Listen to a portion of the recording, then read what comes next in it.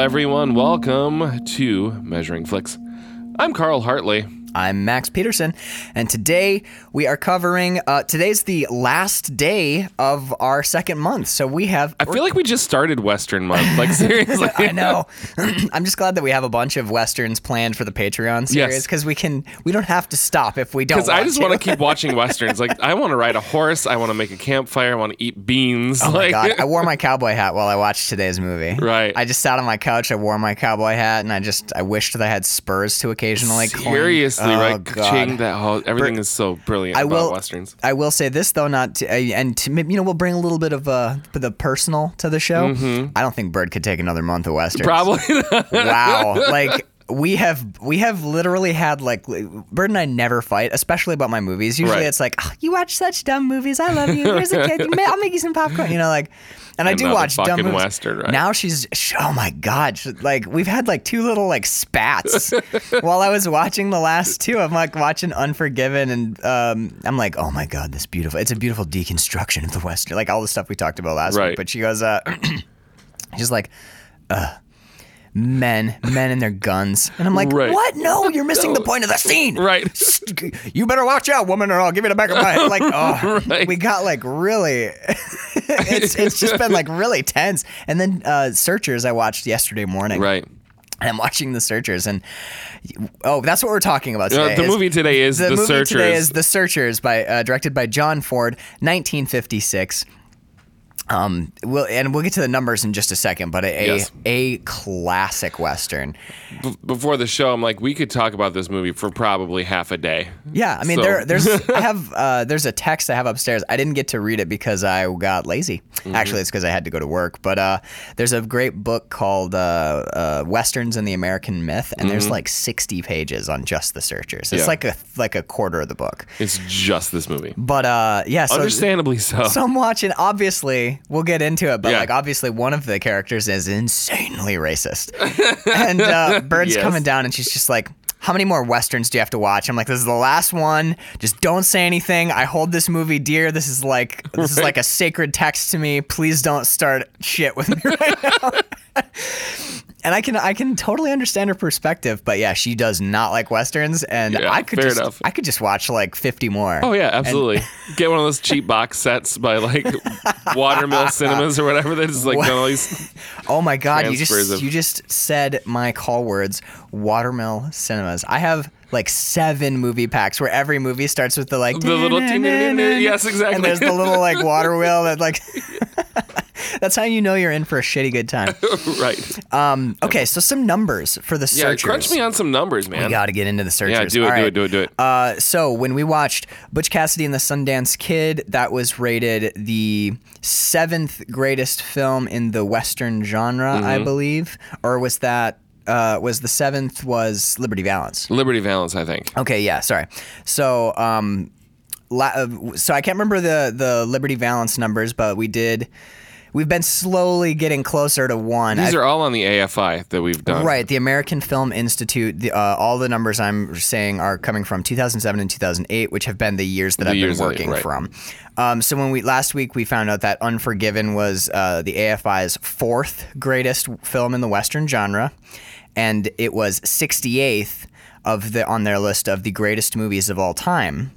The Searchers, this movie we're talking about today, is their number 12 greatest movie of all time. Of all time. It's almost breaking the top 10. Jesus. This film is almost in their top 10 movies. It's the Citizen Kane of ever. The Western genre. And it is, unsurprisingly, their number 1 greatest film in the Western genre.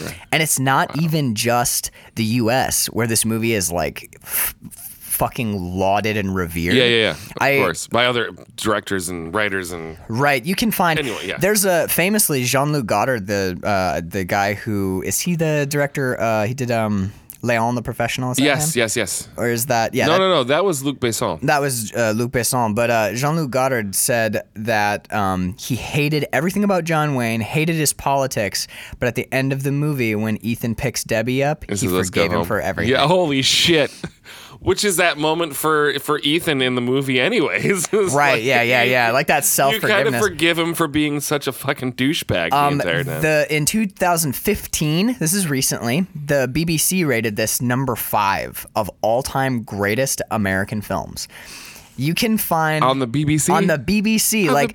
BBC. Across the world, this movie, even though it's a Western, and oftentimes, especially and racist-ish, but it does a thing with race. Yeah, it does a really interesting thing with race and hate. But just the fact that across cultures, because the American Western is a very specific American genre. Sure. Like that is. You can't go to England, and I mean you can because Sergio Leone famously did England? It in Italy. Why not? Yeah.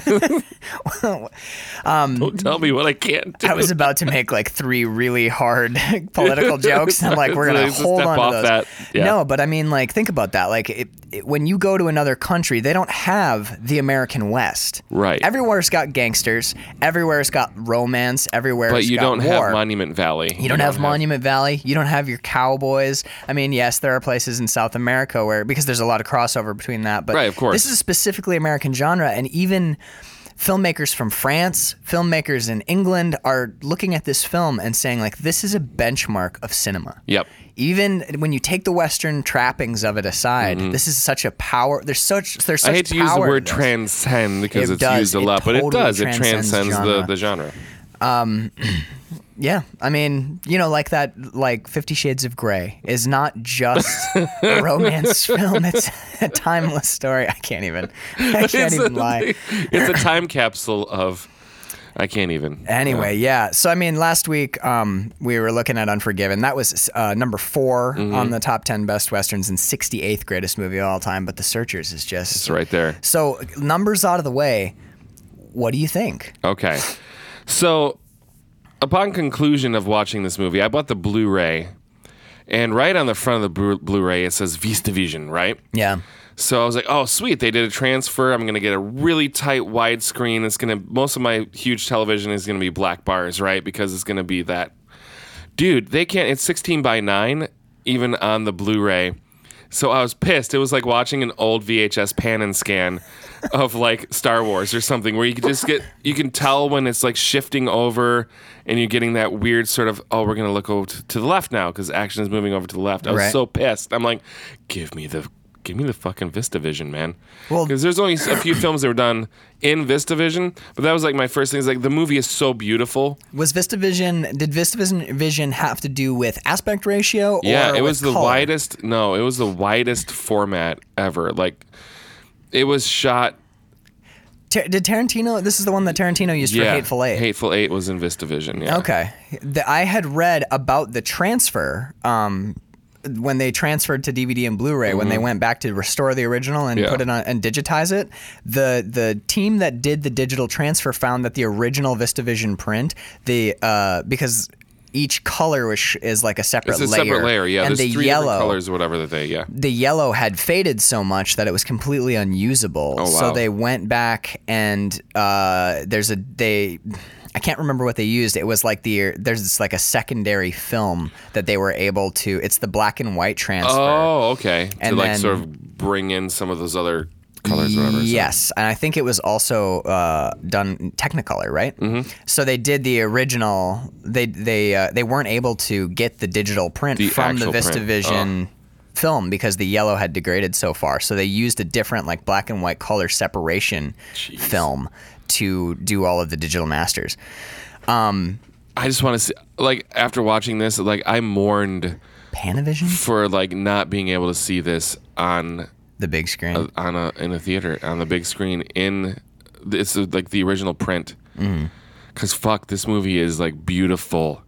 That first scene, the opening shot. You want to talk about liminal space? Like, do you want to start there? And I kind of want to talk through this movie like in order of like of what we happened? Bounce around, like just like what the movie, like, because there's so much that happens. Like, you right off, like from Jump Street, right, the very beginning of the movie, after the. It's an old movie, so you have like the orchestra playing with, it's The Searchers, it's directed by John Ford. You have your title cards that come up, and then the first shot we see is a door opening, and a woman standing in that doorway, completely black, silhouetted against Monument Valley. Right.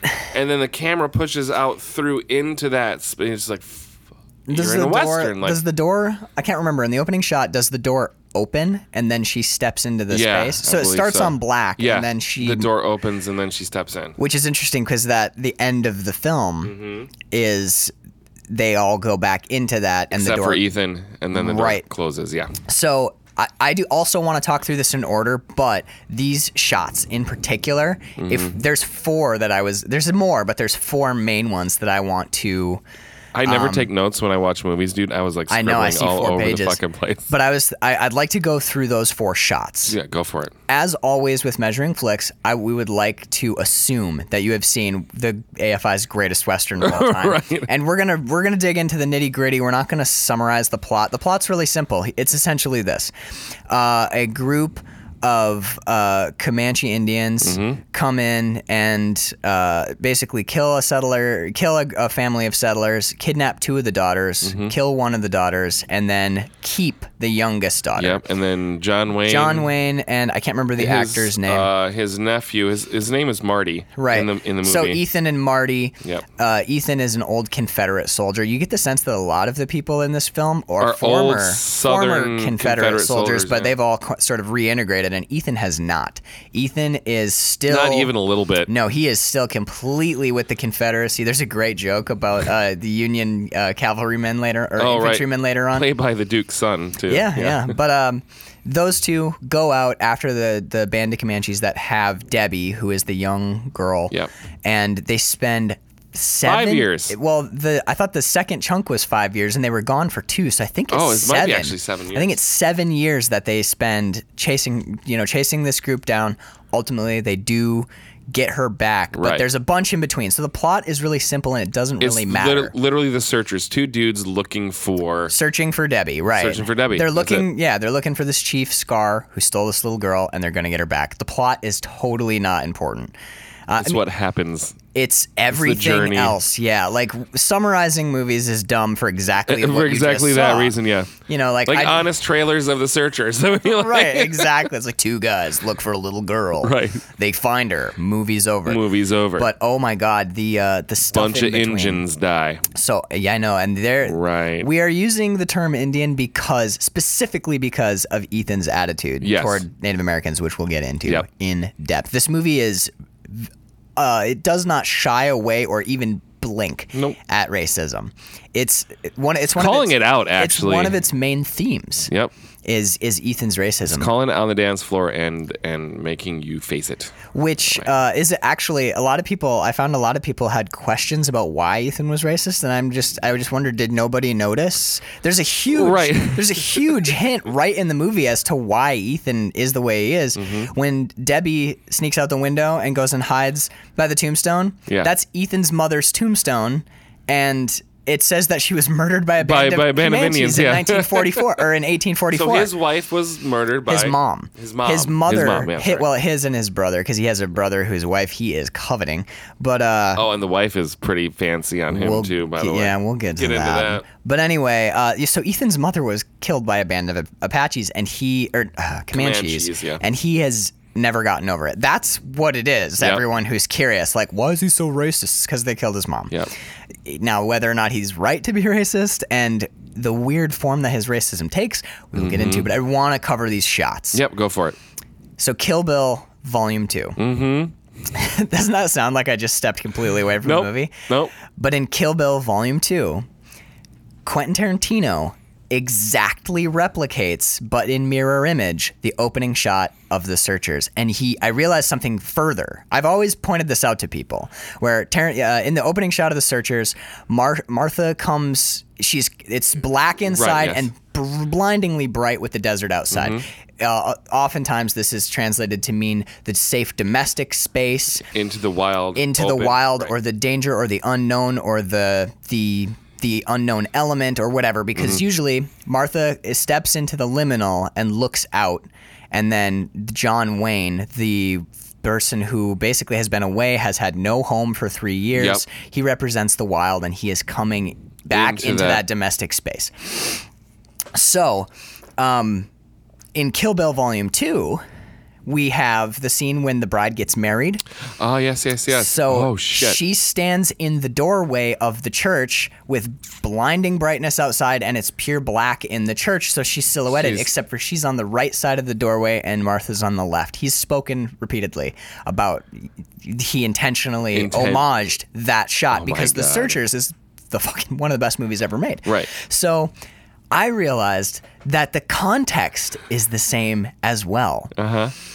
She's in a church, not a house, but she's about to be married. She's in a space creating domesticity. She's in a space creating a domestic space. Oh my God, you're making my brain hurt. So she's standing in the liminality of the doorway, looking out at the unknown, right? And where John Wayne is the man without a home, the hard man, the violent man. Yeah. Who does she see approach but Bill? Bill, yeah. So John Wayne comes in and disrupts the domestic space because he covets his brother's wife. I forget his brother's name because he's only alive for like 5 minutes. He's alive for 5.5 minutes, exactly. But he comes in and there's a very clear thing between Martha and John Wayne. They're like... She is like drooling over him hardcore. Bedroom eyes, like everything shy of just like grabbing his crotch. Yeah, Isaiah, why don't you just grab his dick? You guys should just have sex. Why aren't you just, like? I mean, the tension is so fucking intense. Palpable. So what do we have? Martha settled for the safer brother. Yep. Right, and then the dangerous brother comes back in, and her feelings for him cannot be disguised. She gets a little damp in the nethers. Boom! Flash to Kill Bill Volume 2. The bride tries to settle down with a guy who works in a record store with a safe domestic life, and her we can infer that Bill was formerly her lover. Oh, absolutely. Because when you watch those movies, it's all contextual, but it's very clear. Yeah. So her dangerous, violent, ex-boyfriend-y type comes back in, and some of those passions are renewed when Bill enters the church, and they have their discussion. I mean... the context is identical, but none of the specifics are the same. That is brilliant filmmaking on Tarantino's part. We're not talking about Tarantino, but I am showing the reach impact that this movie had. This is 1959. Dude, seriously, before you talk about the other shots, like on the Blu-ray I have, there's the behind the scenes like interviews with John Milius and Martin Scorsese and another filmmaker, but they are just like drooling over this. I mean, Milius did like Red Dawn and like Conan the Barbarian. He's famous for writing a lot of like the quintessential 80s flicks, right? And across genres. And then of course Martin Scorsese, who did a movie about a cab driver. He does a cab driver movie. And then he did one about like Nice Guys or something. Did he? It was Good Folks. Good guys. Darn good. Darn good people. Goodfellas, Taxi Driver, The Departed. The list goes on and on, right? Martin Scorsese these guys are just legend. Like gushing over this movie. And at some point, like, you got to step back. Like, is that movie, is The Searchers really that good? And then when you go back, and if you're actually watching this movie with a critical eye or not, but us in this podcast, we have to watch it. And holy fuck, and it's almost with a like a film lover's eye. Yeah, this is not a movie to be watched casually. You can casually watch anything. Oh, absolutely, you can watch it as a John Wayne Western, fine, whatever. Right, and it's going to be but your brain is going to be knocking on the door, though, like, hey, there's something extra going on especially here. With John Wayne's performance. Okay, go on to your shots. Is this John Wayne's best performance? Abso-fucking-lutely. I agree 100%. Okay, but so like one of the things that I've always known, because I've always been a huge cinephile. I'm a huge lover of film. I absorb it. I adore it. I drool on it. But I've watched The Godfather with people who aren't cinephiles. Right. When we talk about The Godfather, when people who love movies talk about this caliber of film, we're like, oh my god, oh my. Yeah. I've watched The Godfather with people who are bored or who take it to task for like small technical errors. Absolutely, yeah. And I'm like, oh, there are people who only watch film as entertainment and don't see it as capital A art. And that's fine. Totally fine. Absolutely. The movie's still getting watched, which is the point of making a movie. But right. Okay, so let's do the shots. Yes. Let's do the shots because it's a huge unpacking of the film. So we've already talked about the first shot and Tarantino's treatment of it, which is amazing. The second shot is after Ethan and Marty have been gone for 2 years looking for the girl. Yeah, for Debbie. Yeah. Debbie, right. So they've gone out. The first time they turn back is when they trace the Comanche tribe. And they're in the winter, They're in right? the winter. Yeah. By the way, horses in snow. Those shots make me want to cry. They're so fucking beautiful. Know, right? This film is beautiful. So the first time they come back, the first domestic space has been destroyed. Yes, it is burned to the ground. And Lucas was a fan as well because that's clearly Owen and Beru's. Owen and Beru's rant. Yeah. Oh, put a pin in that really quick because I do have something I want to tell you about this. Anyway, when they come back to that second domestic space, it's now Ethan. I think the purpose of that is to reestablish and call back the mind of the viewer to why this is all happening. Yep. It's like the ghost of Martha because, again, we see the wife come out and then the husband follows her and they watch Ethan and Marty come. And now the daughter, we introduce the love interest.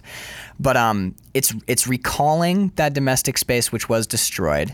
Right. Hey, remember why these guys are out Remember there why doing these this. guys are doing this. And to now add Marty because they've been in the wild for 2 years. So now you're adding Marty to something outside the domestic space. Right. He's been sort of like the tag along up to this point. Like, Right. He's the half-breed nephew. Right. There's a really 1/8 Cherokee. I just realized they couldn't see the quotes. my air quotes. Yes, Carl did not just drop half-breed. No. That is John Wayne's words from the film, and he did air quotes it heavily. We're just gonna say stuff that sounds very racist because John Wayne says it. Stuff that doesn't sound very racist, but genuinely is intensely racist. So this is a hard movie to talk about in a lot of ways, but it's very enlightening, especially in the context of now. But what that shot does is it reestablishes domestic space and like wild space. There's a famous shot in Shane where there's a funeral happening in the foreground and it's people around a grave. Right. And in the background is the town controlled by the cattlemen and ranch interests. So a lot of people do that and blow it out into like intimate community power, organized power. But behind the town is a mountain range, which is the wild, right? Yes. In the funeral scene in this movie, there's a funeral and a huge Monument Valley mountain behind it. Right behind. So that, I think, is the wild. And they're a very impatient Ethan. Right. Yeah, he's like, we ain't got time. All right, say your amens, damn it. We gotta go. I think he says, put an amen on it. He's like, I'm not done yet. And he's like, we ain't got time. Put an amen on it. Anyway, and then what I think the other purpose of that scene we're talking about with the reestablishment of the domestic space is to show the call of that domestic space to our ostensible protagonists, because the girl is like, come on, she clearly loves Marty. She wants him to come stay home, marry her, and give her babies. Once they've re-entered that domestic space, I mean, are you okay with such a deep reading of this? No, absolutely. Okay, once they re-enter that domestic space, what do we see? We see John Wayne kind of like a piece of grit in an oyster, like not ever becoming part of it. Yep. He moves in the domestic space fine. He'll smoke and talk and he'll make jokes, but he's never part of it. Whereas Marty strips naked, extremely vulnerable, he's in the takes bathtub. a bath. Yep. He curls up under a blanket. John like Wayne, a little boy. Right. He's a child. I think that's an important point, is that when Marty re-enters the domestic space, he becomes of it again, whereas Ethan is never. And he loses years. Like, he does become sort of like a child and very comfortable in his domestic space. And there's at first it's always surprising to see the weird like hijinks happening between Marty and I can't remember the girl's name. Lucy? No, Lucy's the sister who gets killed. Yep. But Marty's love interest, the woman who is going to get married later on. Yes. So to see like their weird like, oh, she's splashing him in the bath. Right. But it's not frivolous at all. It's juxtaposing Ethan and Marty. Yep. It's showing the the different worlds of these two men and the different worlds of this film. The hardened military veteran who has a racist backbone, and then the child that is Marty that was just sort of thrown into this situation. Right. So of having to become something that he never thought he would have to become, which is one of the searchers. Right. The third... But he is the only person that stands up to Ethan. As it turns out... Which is amazing. He ends up being the hero. And then, and also in standing up to Ethan, bizarrely earns Ethan's begrudging respect. Begrudgingly, yeah. Like, it's strange. You can tell that he's... Well, and we're jumping all over, but we can tell that he...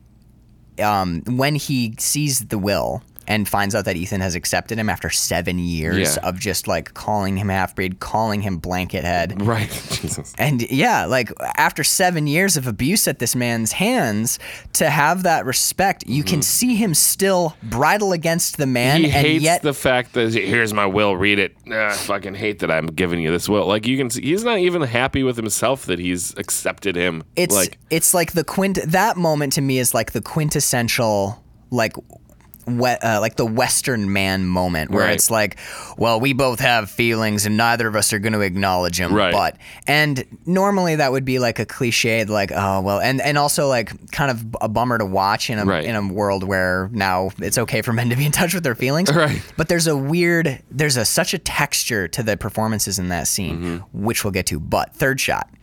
Okay. And number 3. I know we're moving along, but that third shot is when they find Look dead in the teepee, right? So when John Wayne enters the teepee, let's get this scene. Let's get a couple things on the table really fast.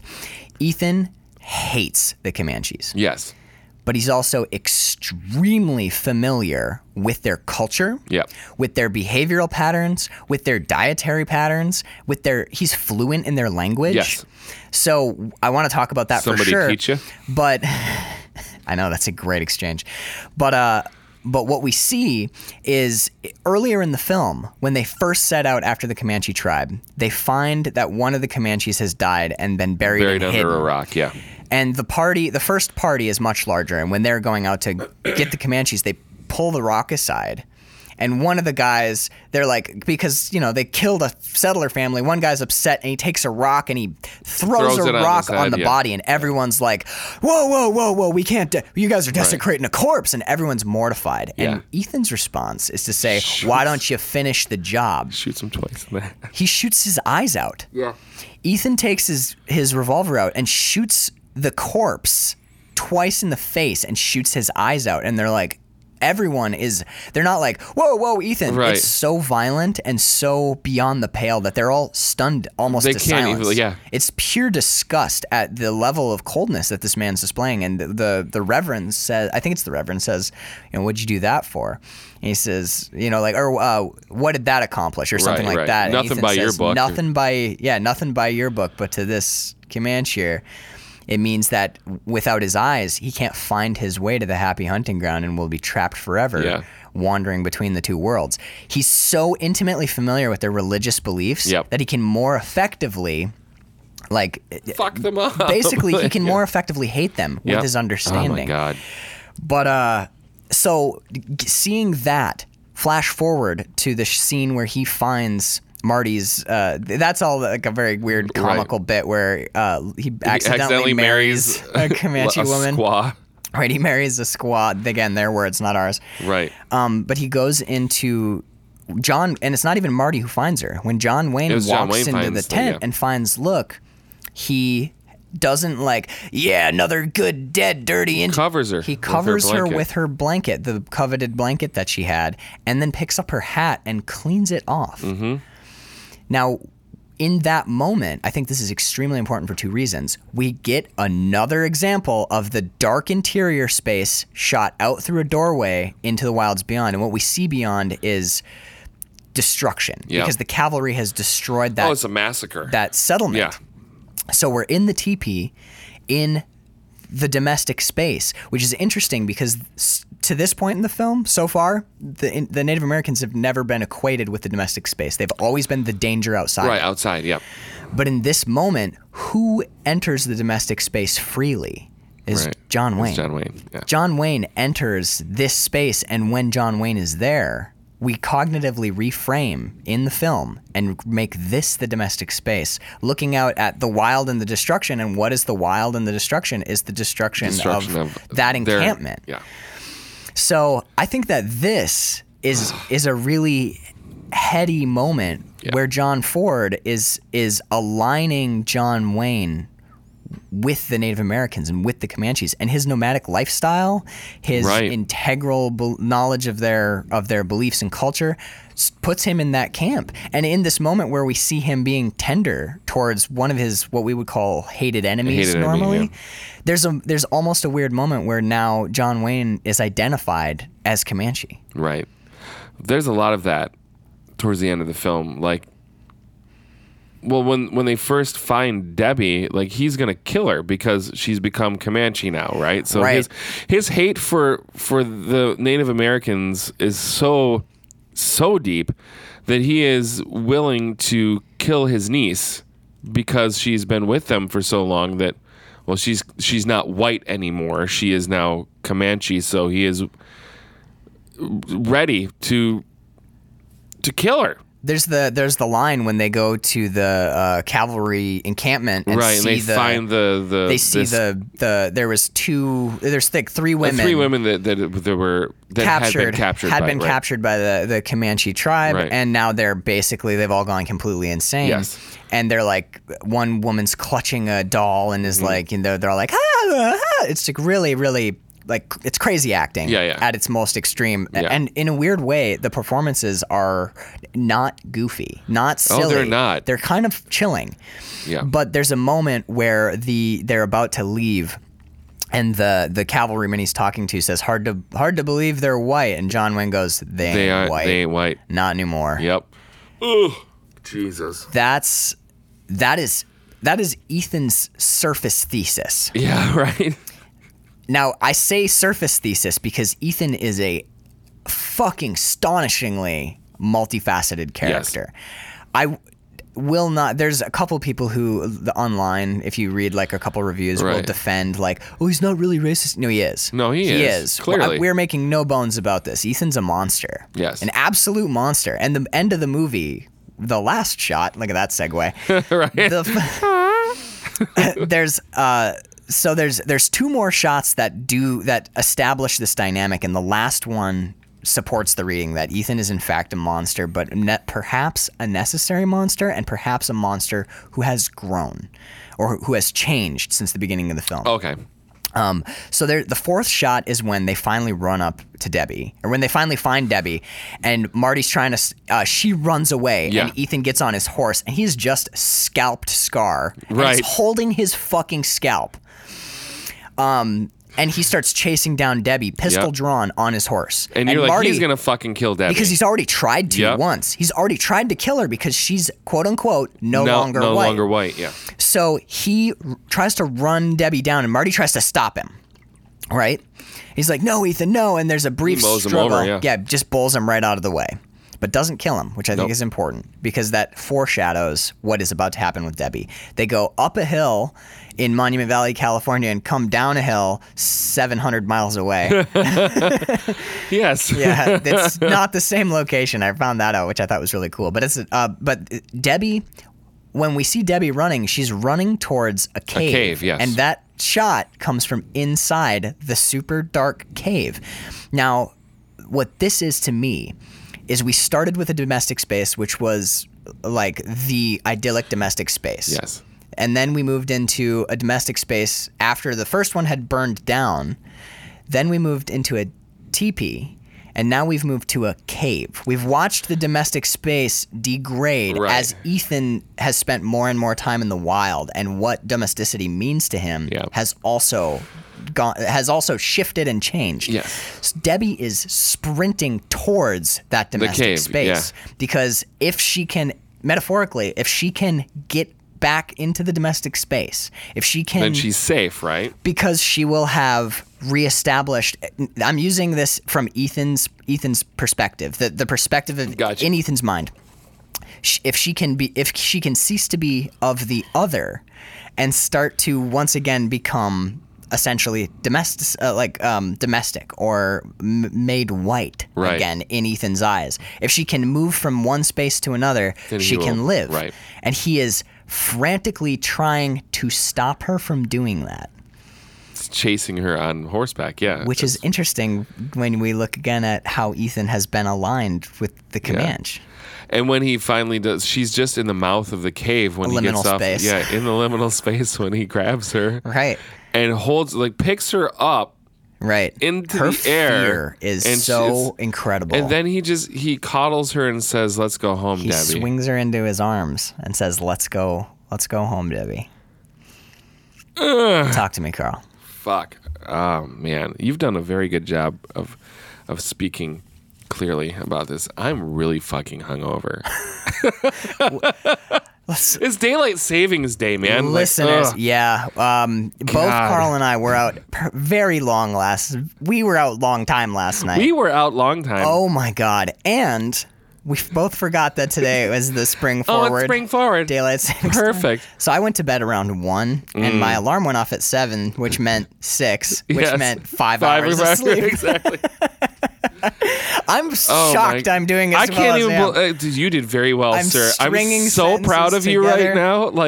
And the fact that I'm following along with what you're saying and comprehending it. I'm super proud of myself right now. I know. I can see you're nodding at all the right points. I'm like, he's still with me. He's still with me. My eyes are glazed over.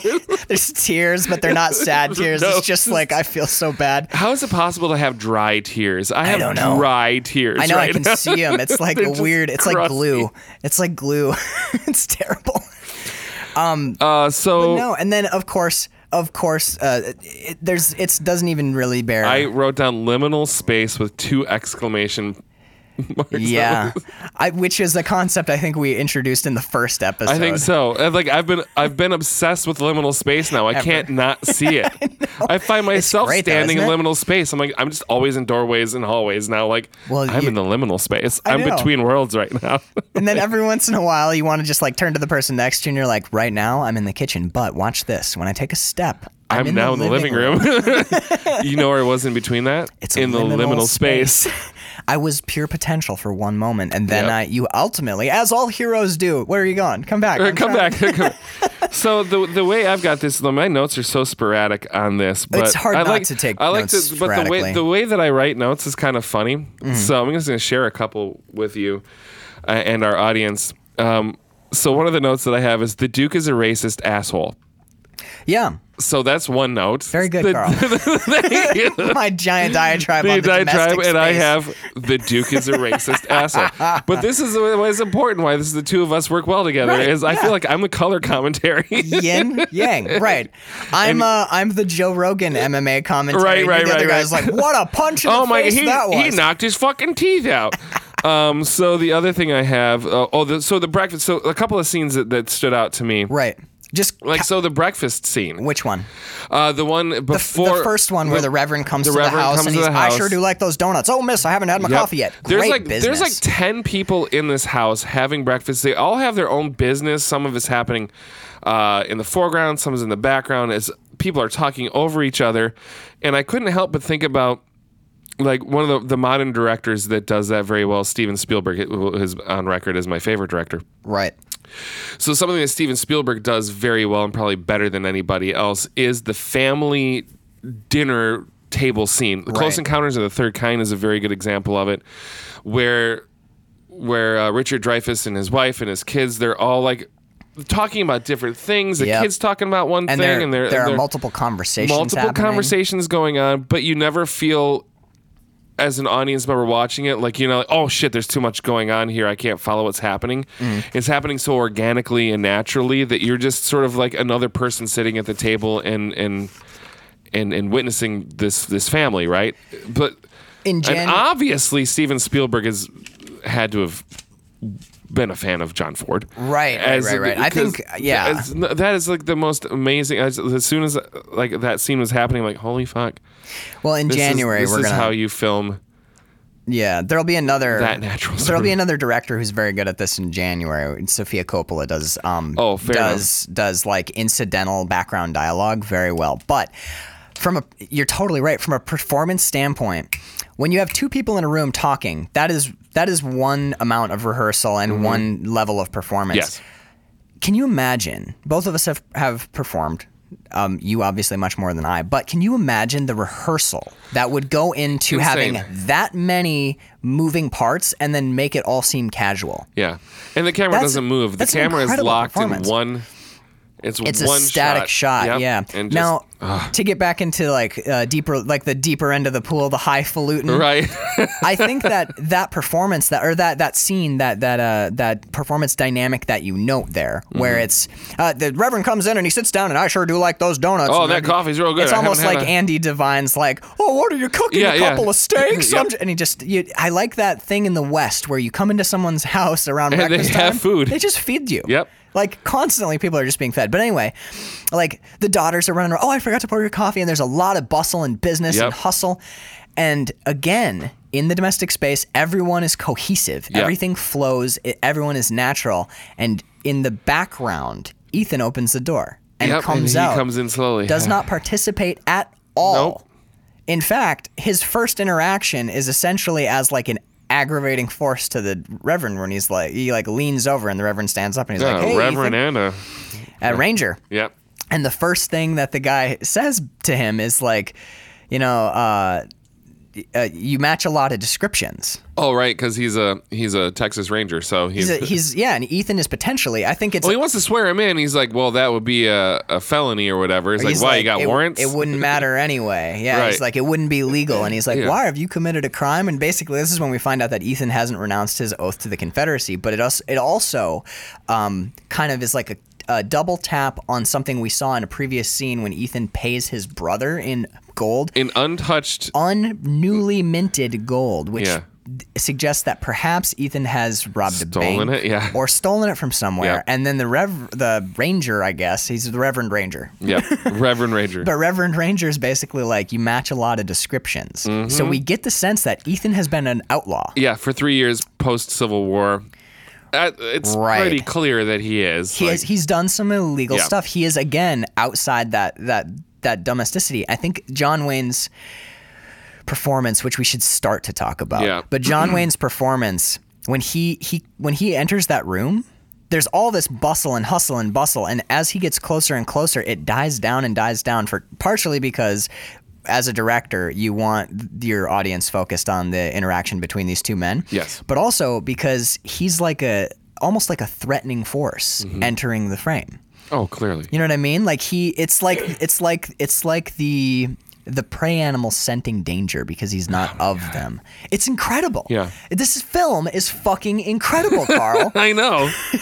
So it's it had been years since I watched this movie, but when obviously the opening shot, I knew I was like, oh yeah, this movie's great.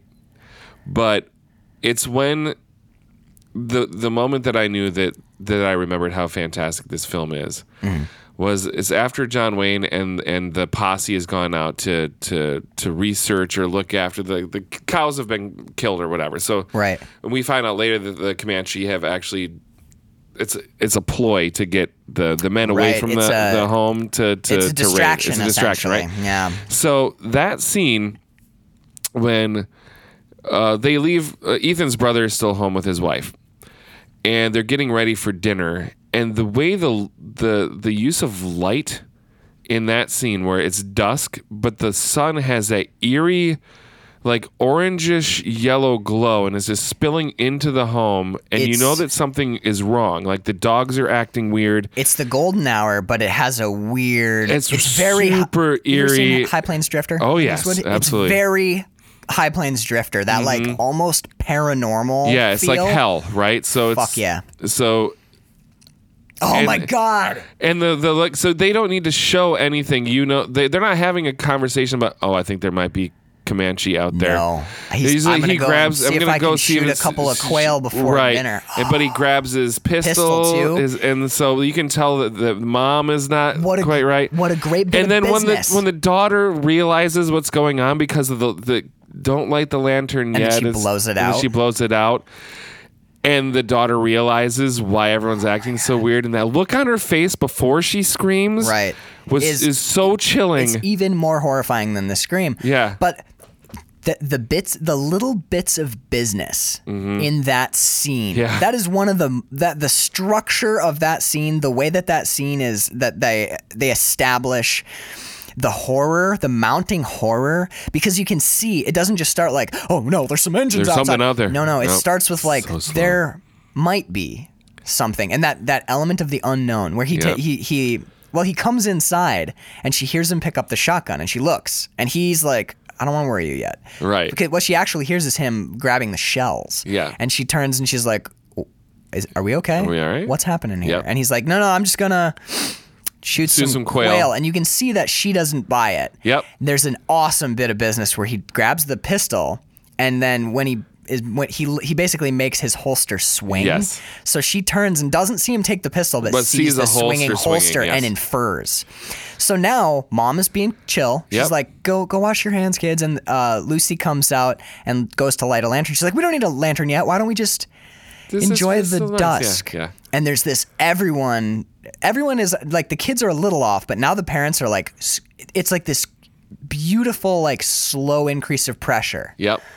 And then you see the dad go outside, and when the dad comes back in and slams the door, the mom's like, okay, we have to keep the kids calm. But like, you can see the moment where they're all like, I think we're all fucked. Right, yes. They get to a moment where the parents they have accepted like prairie life. Like they're like, they know we're in trouble. We're in trouble. We're in deep probably shit right all now. going to die, but we don't want to panic the kids for as long as possible. And Lucy comes in with that lit lantern. Lights the lantern. And she screams, Lucy, and blows it out.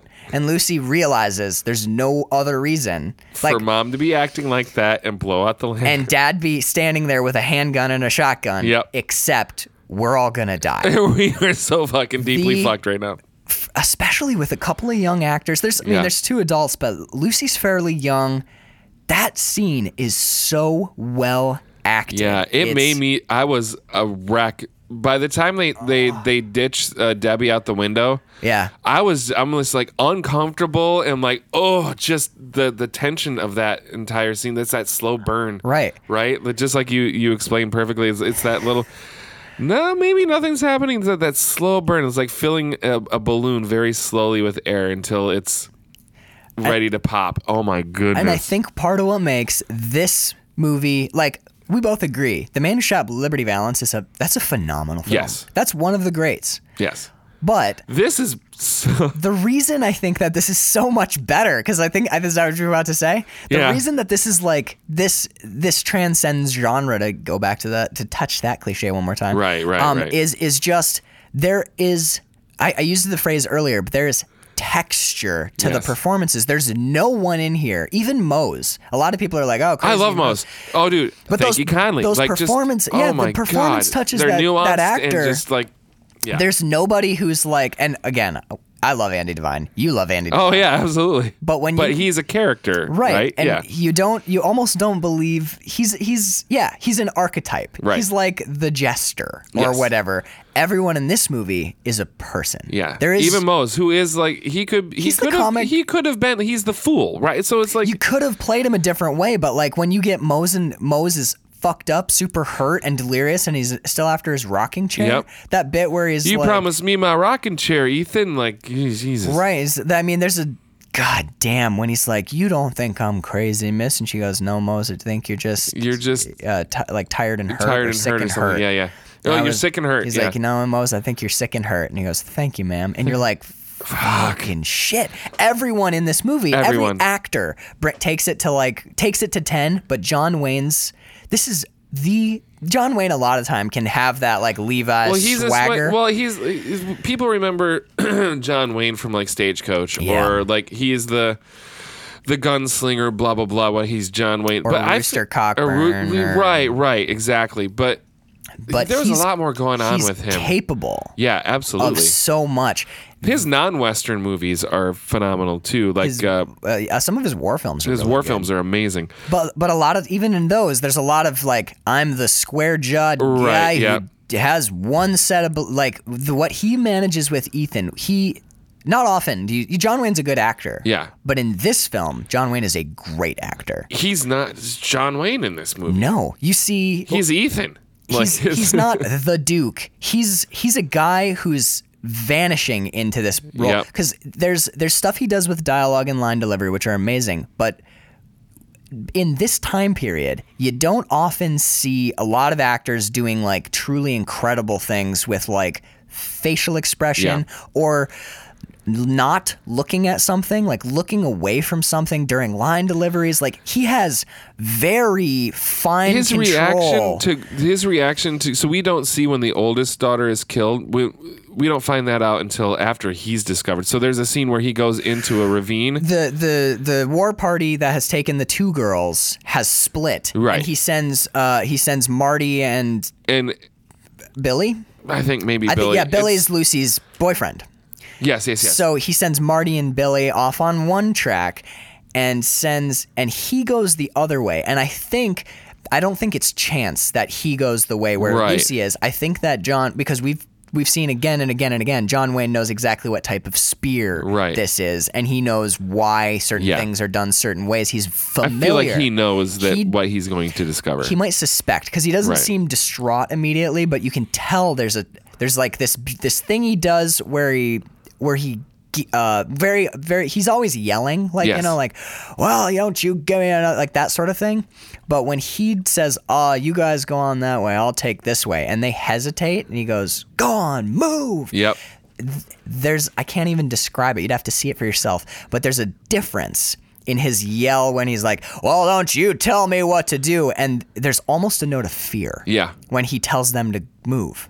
Like, get out of here. Like, don't go that way. We see him do this again earlier in the movie when the family's slaughtered and he goes to that bunkhouse. Oh, right. Which is another shot of the domestic space in ruin, which, my God, when John Wayne comes over to that and looks in and ostensibly sees the slaughtered family, sees Martha dead and his brother dead. And does not allow Marty to go in. Marty's going to go look, and he says, no, like, don't let him in there, and he punches him to save him that horror. Yeah.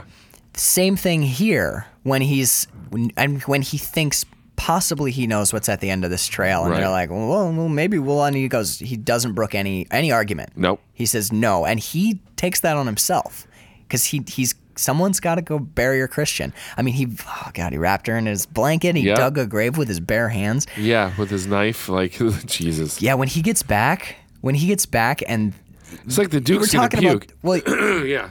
It's not. Oh my God, that performance when before they find out that Lucy's dead, when he comes back, he's like, yeah, nothing's wrong. Nothing's wrong. Didn't you have your coat on you? It's like, must have left it somewhere. I don't know. Dude, you can tell like some shit has gone. He looks like he's gonna throw up. Like he's gonna barf. He pulls his knife out and he's just digging it in the sand, digging, and oh my God, he's digging in the sand. Yeah. Like he probably was doing like 30 minutes ago. But he's like, and he sits on the ground. Not often, he seems so dejected and heavy. Yeah. And he's just on the ground and they're like, what'd you see? And he's like, but he buries it, but unsuccessfully. Yep. It's around the edges. It's just that next scene when they come they find the war party tribe, the war tribe. Yeah, it's a war party because they talk about Scar as being a war chief. Yes. But the party has reconvened and made camp. The Comanche tribe has reconvened and made camp, and Billy scouts ahead, and he comes back, and he's like, overjoyed. Hey, they're there. Oh my gosh, I found all the girls. Lucy. Yeah. Well, he didn't see Debbie, but he's like, saw Lucy, he's like, I saw Lucy. She's fine. No, and John goes, you didn't see Lucy. And he's like, I did. I saw her. And he's like, that was a buck in a dress. And he tells him that he found Lucy dead, and he goes, did they...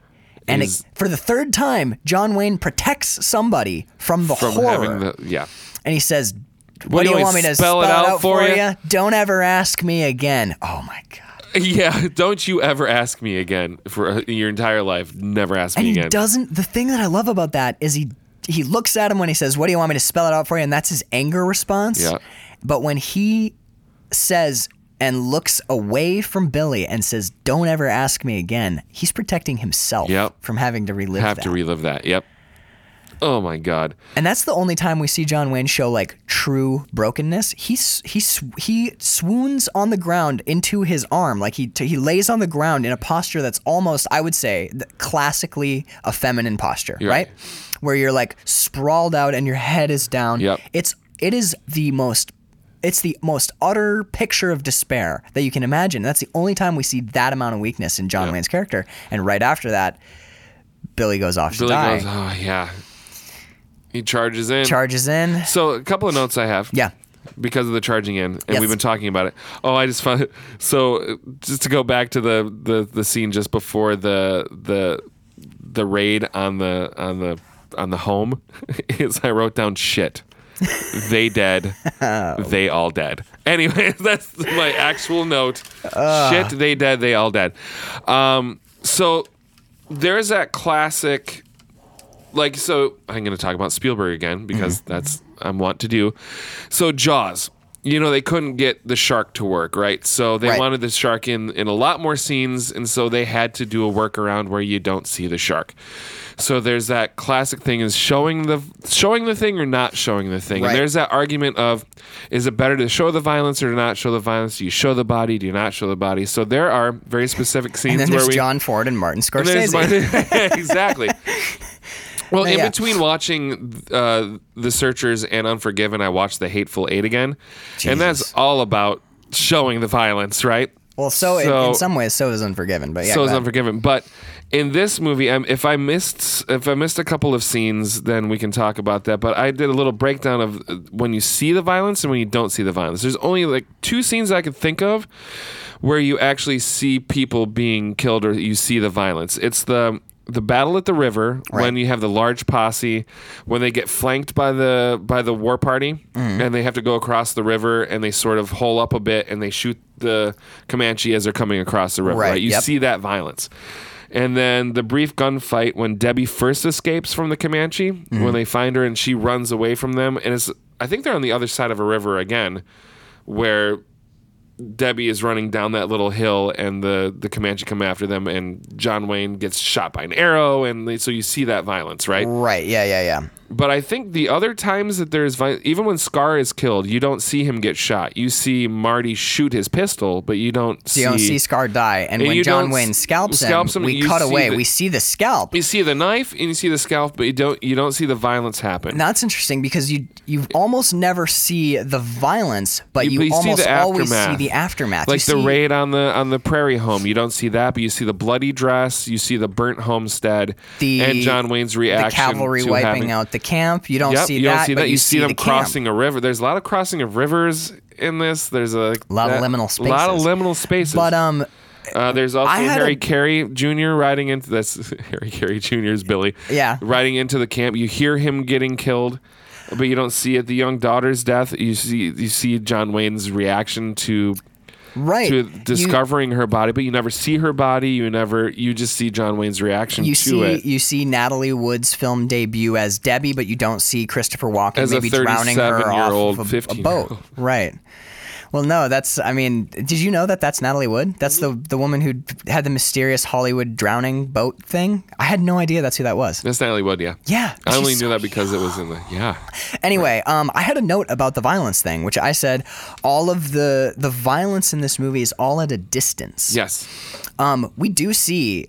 Like, for example, when the river scene, there's a lot of shooting and a lot of people falling off horses, but there is no up close and personal violence. It's all very wide, violence at a distance. And I wasn't exactly sure what to make of that. Mm-hmm. It felt important because so often in Westerns, you see the close-up pistol shootout. You see people clutching their chest and falling over. But all of the violence here is at a distance. Now, the river scene, I'm glad you brought this up because in my opinion, there's a reversal of the river scene later.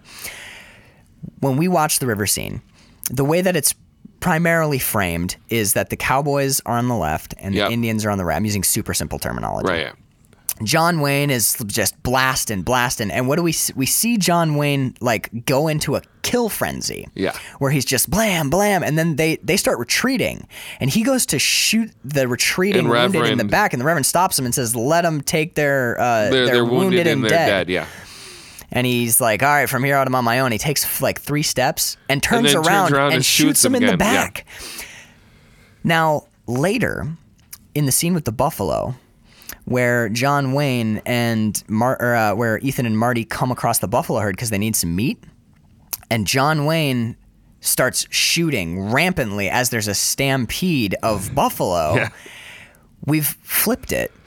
But basically what I'm drawing is a parallel. Like, we see a stampede of innocent things running away trying to save themselves, and John Wayne just firing and firing and firing. And his whole thing, he's trying to kill all the buffalo so that the Indians starve. Right. So that the Comanches starve. That is a whole new level of like genocidal hatred. Yep. He can't even control himself.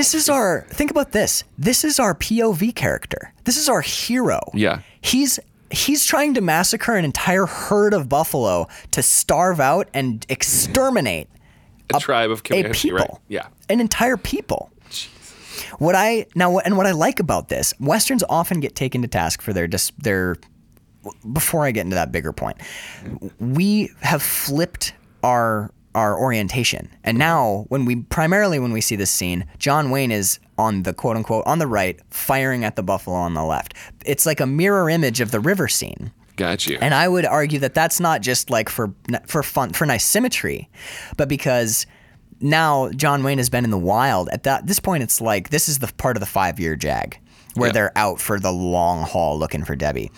John Wayne has reverted. He's no longer part of a band of white men fighting an other. Right. He's now part of that wilderness and has established that way. He's on the other side of the mirror. He's in the upside down. He's in the upside down. No, but he's flipped. He's now like he's a man who's constantly like going back and forth between a swinging door. Oh, you know what I mean? Yeah. And now he's on the other side of that door. He's through the looking glass. Yes, and that's what that reversal's about, and I absolutely love that. I think that's incredible. What an incredible touch.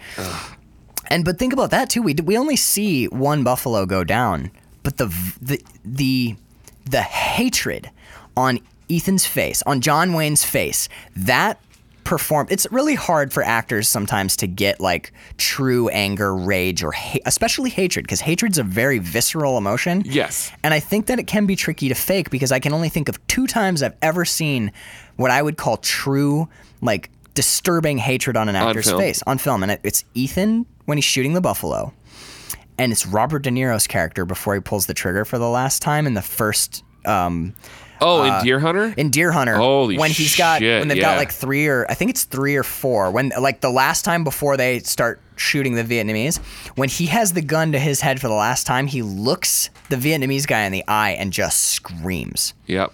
There's not words, there's not even like inflection. It's just like a scream, and that is pure hatred. Robert De Niro should forever be one of the greats. He is. Well, he is, clearly. And there's a lot of nuance. And that Cab Driver movie. That really one Cab Driver movie did with Scorsese. But seriously, that scream, that hate that he was able to get in that moment is one of the great acting moments, in my opinion. Yeah. It's not line delivery, man.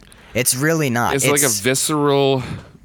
I mean, you have to get there. Right. You have to get there. There's a difference between acting and like...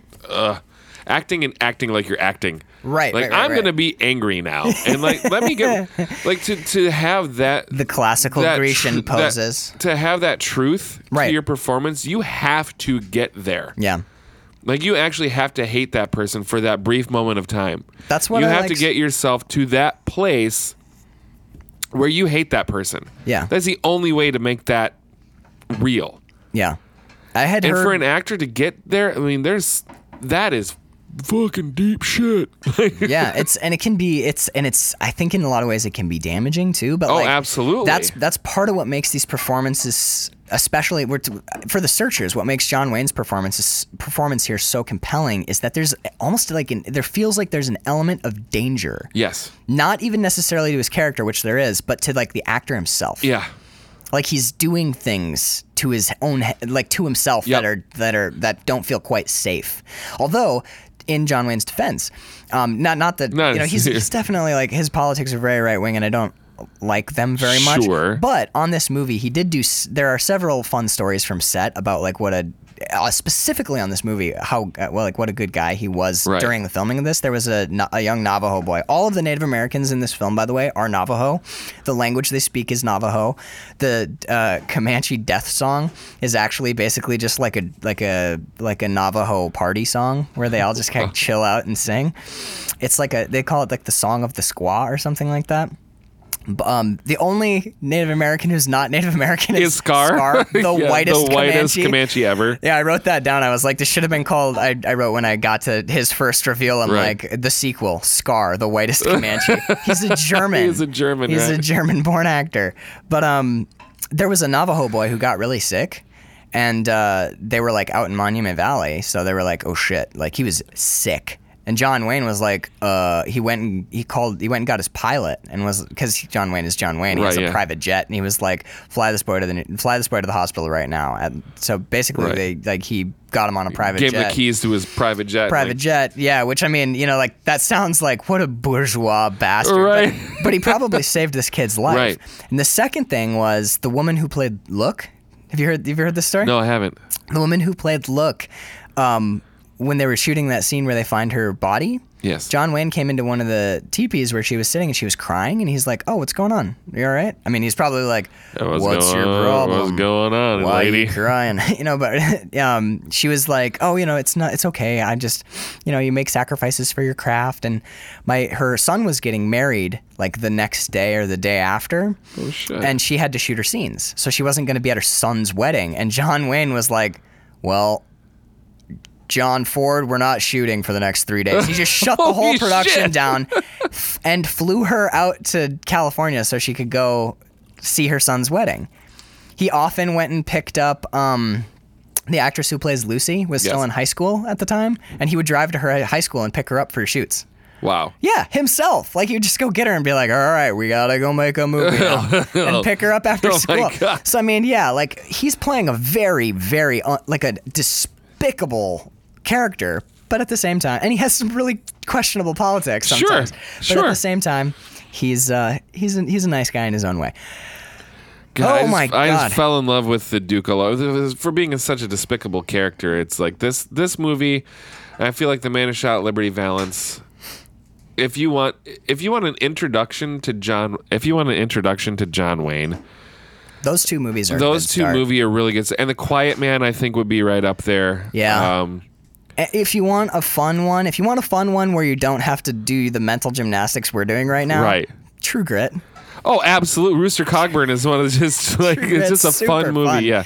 But if you want his great performances, I think Liberty Valance and this are probably two of the best. If you're ready to deal with some really uncomfortable issues, Stagecoach is awesome. Yeah. Well, that's just the one big chase scene essentially, right? Well, yeah, but there's like a lot of earlier stuff where he's hanging out with where basically him and his crew are hanging out with the Mexicans as the Stagecoach moves along. But basically that movie's hard. That movie's tricky to watch unless you're really ready to deal with early racial American history. But it's great. It's a great film. I mean, that can be said, but a lot of movies that were filmed and came out in like the 40s and 50s had like these underpinnings of like of race. It's hard not to. It's hard not to. I mean, that was just like where the world was, and like we haven't really come that far. I mean, when you think about things. But can we jump entirely off of what we're talking about now on something else? Absolutely. Did you notice the stunt pistol misfire during the river scene? Yes.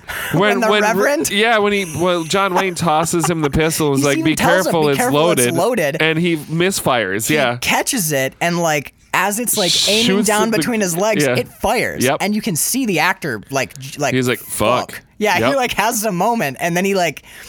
It's great where he like, I think it's even in character, he like brushes it off and like cocks it again and gets the pistol up and starts firing. I definitely noticed that. There's I was like, oh, he misfired. He almost shot his foot off. You can see that guy shitting his pants. Because it's all blanks, but still. Or with those, it would be, those are probably all percussion revolvers rather than cartridge revolvers, because it's easier to get that lot of smoke. That pop and that big smoke. Right, because you just overpack the cylinder, and then use, the wadding will shoot out. You can still fuck yourself up with that wad. Well, that's how Brandon Lee died, right? So no, Brandon Lee died quick aside on Brandon Lee, because I really like this. It was such a loss. Right. But the story of how he died is just such a great. If you work creatively at all and do anything with guns, it's just. You know how you're not allowed on the theater set to touch props in between scenes? This is fucking why.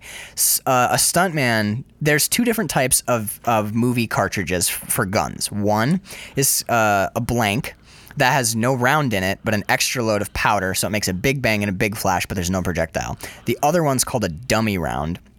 Those have no powder, but they have a bullet. So for scenes where you are loading, when they're loading a magazine, you have to see that bullet, but they're dead. There's no powder. However, the way that cartridges work is they still have a primer on the back. That little spark that ignites the gunpowder. Yes. What happened was someone was fucking around with a gun and they loaded in those dummy cartridges and they pulled the trigger on one because there's no gunpowder, but that primer created enough of an explosion that it pushed the bullet out of the casing into the barrel, but not out of the barrel. Oh, fuck. Because there's a little explosion that ignites the bigger explosion when you fire a bullet. So that little explosion, that primer fire, pushed the bullet into the barrel. And then they're like, when they unloaded everything and didn't notice that one of the bullets was missing, that gun got loaded because when you spun the cylinder, they think it was a revolver. Right. But when you spin the cylinder, they're all empty. But there is a bullet in the barrel. In the barrel of the gun. So then they loaded it with blanks for the scene where Brandon Lee gets shot on the table. And they loaded it with blanks. And the force of that double powder load for the blank fired that bullet out of the barrel. And Brandon Lee legit got shot. Fuck me. Because of people fucking around with their props. Yep, you don't touch someone's prop. That's why movies today, that's why every movie you see with a gun has a quartermaster listed. That guy watches those guns like a fucking hawk. Yep.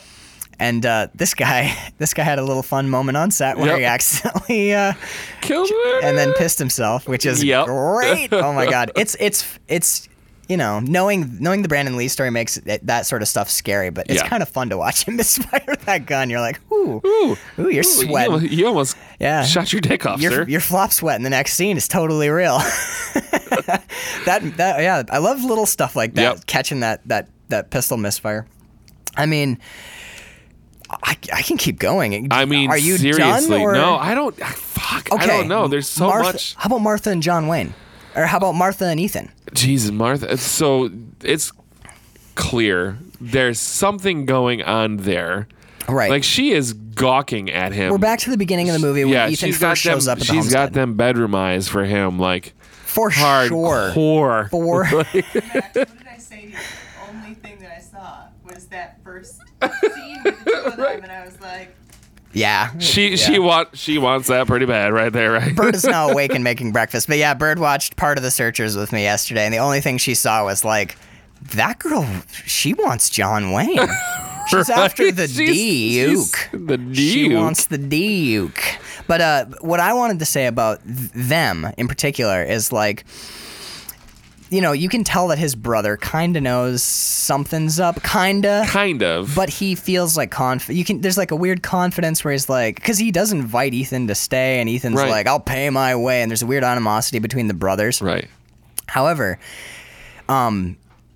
did you pick up on at all, by the way, that Debbie might be Ethan's? Nope. There's a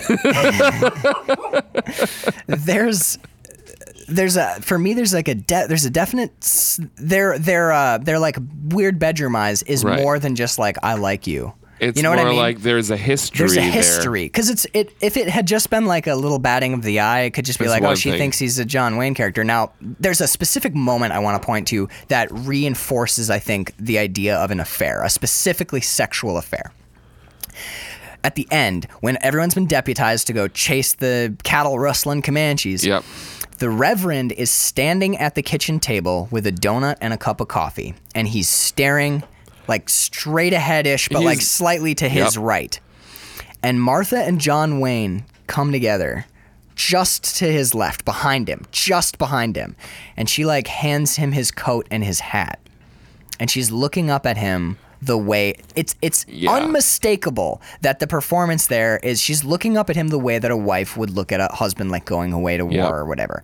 If you just took that scene out of context, that love and longing in that, if you took that scene out of context, 100 out of 100 people would say they're married. Those two people are fucking each other all the time. But so John Wayne like leans down and kisses Martha on the forehead so tenderly, and she closes her eyes and there's almost like a shiver.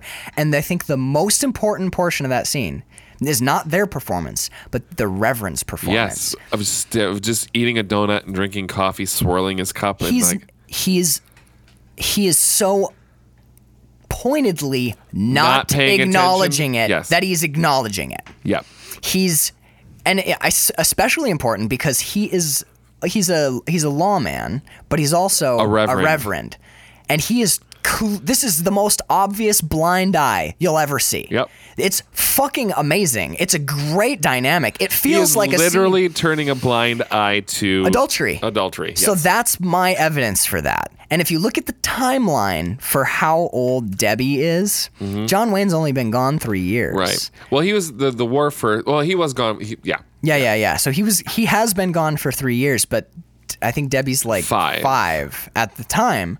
So there's Well, she's 15 when they find her, and they've been looking for her for 7 years. She must have been 10 then, what? Or she must have been like no.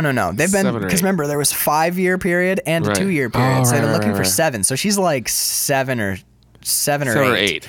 So there's some impetus for John Wayne to leave for a long time before he comes back. Like, whoops, I fucked my brother's husband. I fucked my brother's husband. The Searchers is an incredibly progressive film for 1959. I forgot to tell you that Martha is a man. Is a man. But no.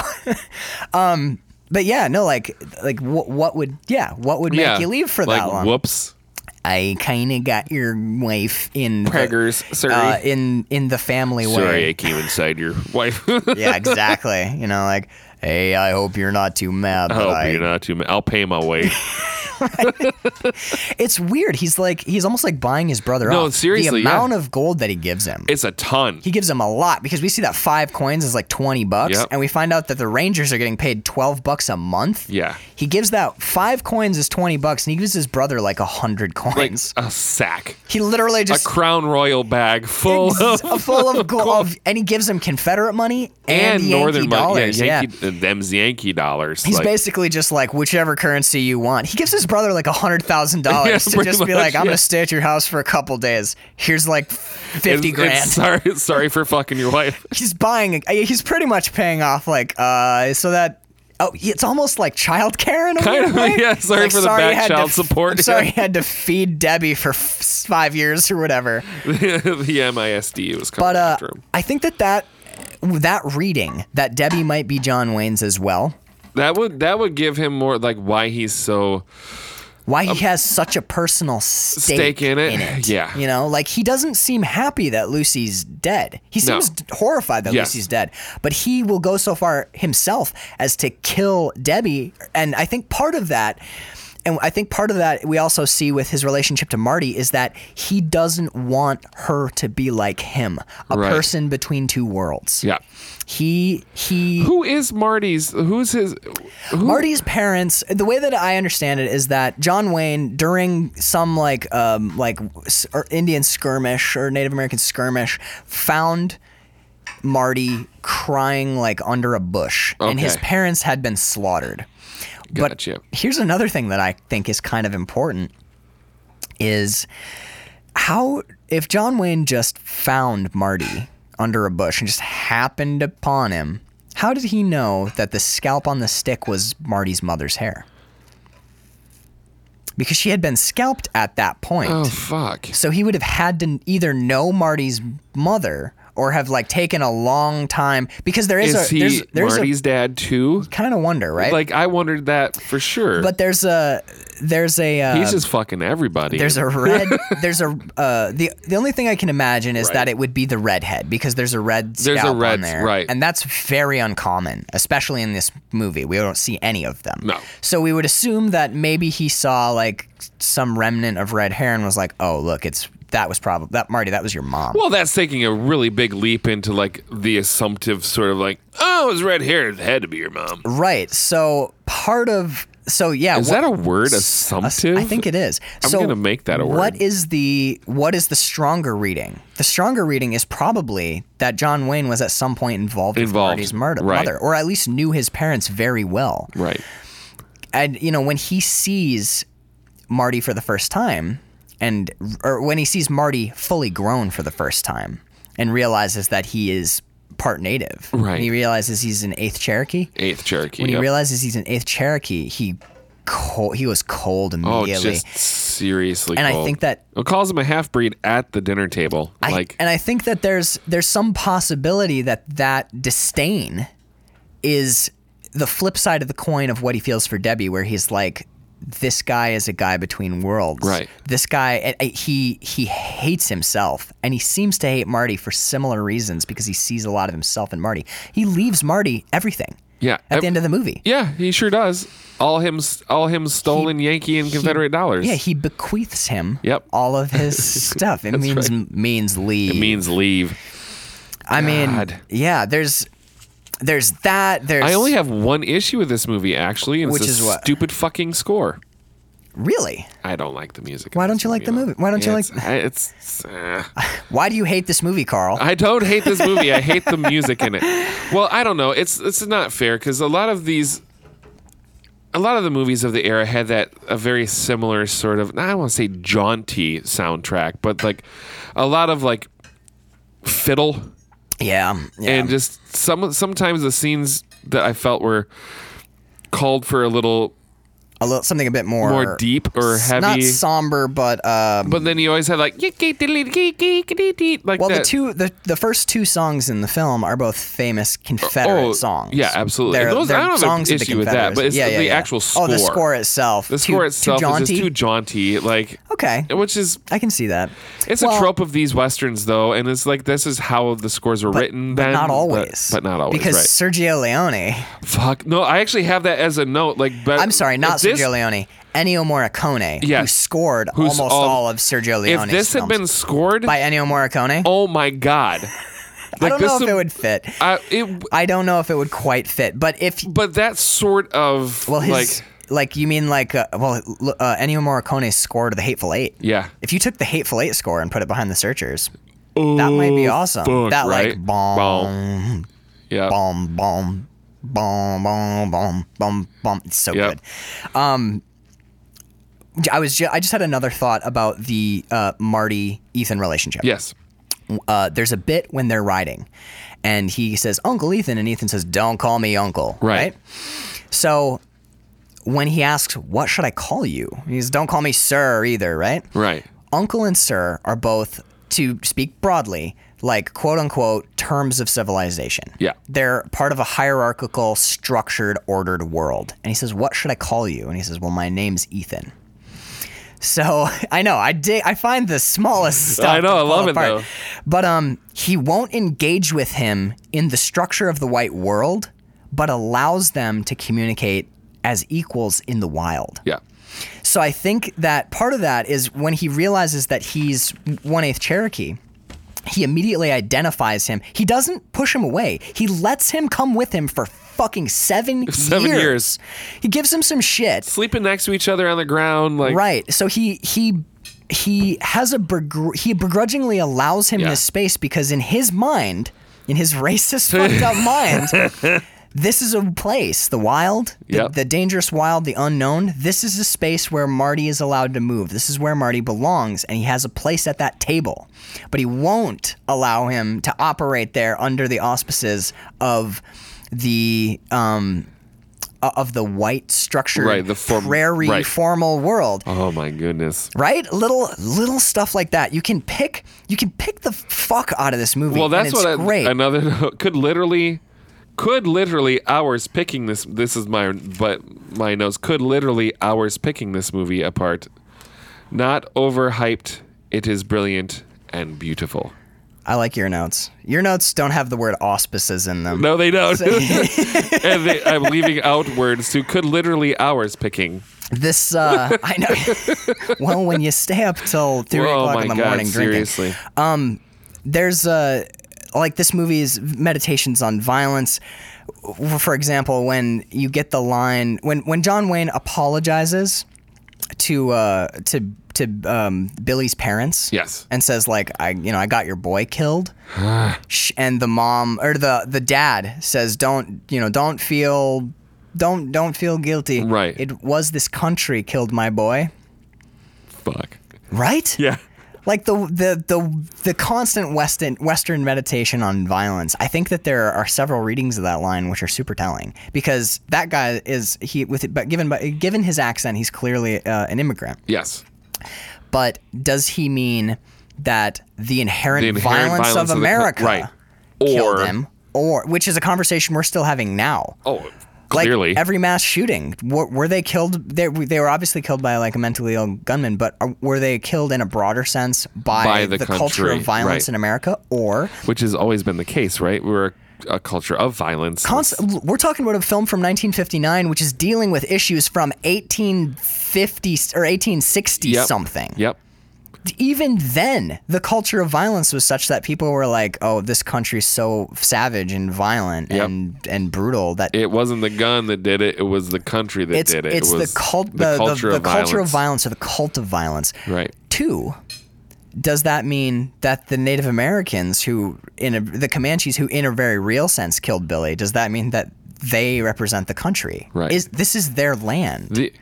Right. Yes. Exactly. So in a weird way, Billy's father is aligning himself with an outsider or an intruder, right, entering into this country, and part of that country, part of that landscape, is the Native Americans who have their legitimate claim.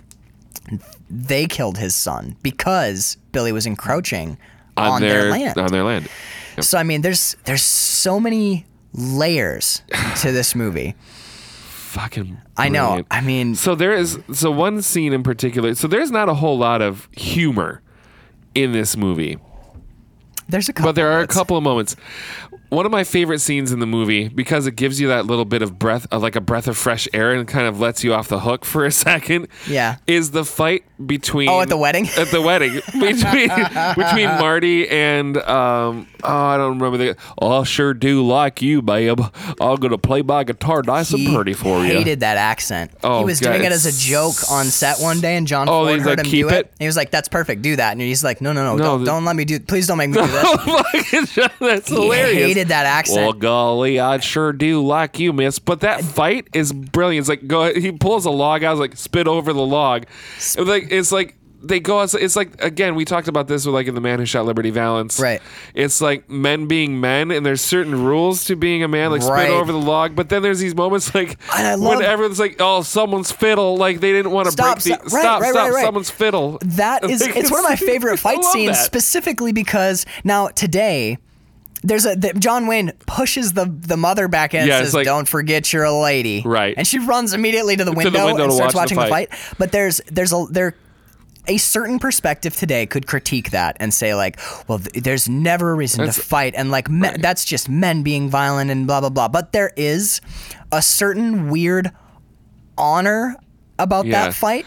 Well, the Reverend like pulls him apart and he's like, "Are you be friends?" Well, at the beginning of the fight, he's like, "Are you operating as a member of the U.S. or the United States this is a Rangers?" personal matter. More of a personal matter. He goes, "Well, okay then. All right, now square up. I don't want." And he immediately starts no biting, no biting, no gouging, and he's basically like, if it's a personal matter, all right, well, the rules of the West say that you boys are going to settle it. I'm going to be here to make sure it's clean. And he starts calling the fight. Yeah. Because they fight, and he's like, Marty, no. Yeah, because Marty kicks him in the chest. He goes, no kicking. And he's like, Marty, no biting. All right, get clean. Get him apart. And he goes, wait.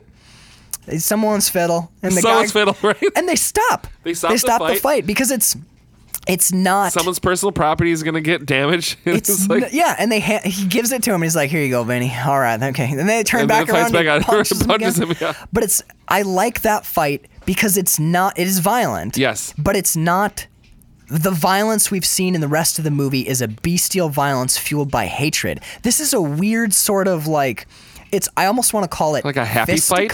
Yeah, it is physical. Well, he's doing the whole. There's a weird sort of it's a totally like wild, undignified thing, but there's a strange dignity to the fight, which is actually appealing to me. Yeah. Which I know, you're like, oh, well. Well, no, that's why I brought it up. That's why I brought it up, though. There is that weird sort of like dignity of like men duking it out. Right.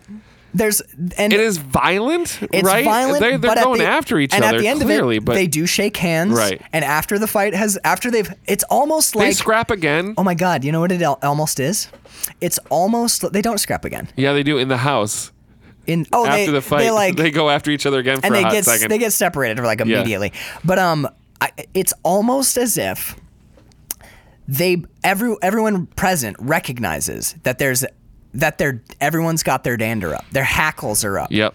And these two guys, if we are going to have a measured, reasoned discourse, these two guys have to get this out of their system. Right. It's not a like, I'm going to kill you, you fucking bastard. Right. It's not a brutal fight. It's like, we need to let off some steam. I'm so mad at you that I'm going to have to punch you. You're going to punch me. And after we've worn ourselves out, we're going to sit and talk. Right. It's almost understood as a necessary prerequisite to like being a thinking person. When your brain is that ramped up on adrenaline, you gotta like.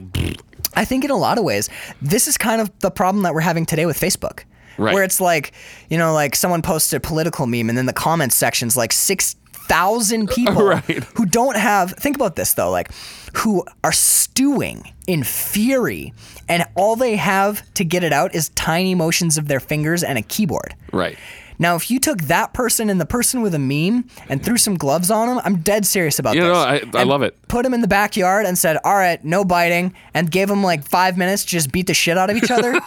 At the end of that, do you think either of them would be as fucking livid as they are on Facebook? Absolutely not. Nope. I think in some instances, especially in controlled instances where you've got the good old reverend being like, no biting. No biting. And you've got men who are like dusting you off and then like, all right, go back to it. You guys done yet? Like in a weird controlled way, letting some of that poison out allows you to move forward. Right.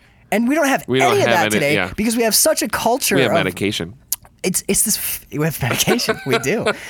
You want to get punched in the head, you just take a pill. And then you sit dumbfounded on your couch for the rest of the day. Right. But no, it's infuriating to me because there's this weird, part of it is like the lawsuit culture, like, you pushed me, you assaulted me.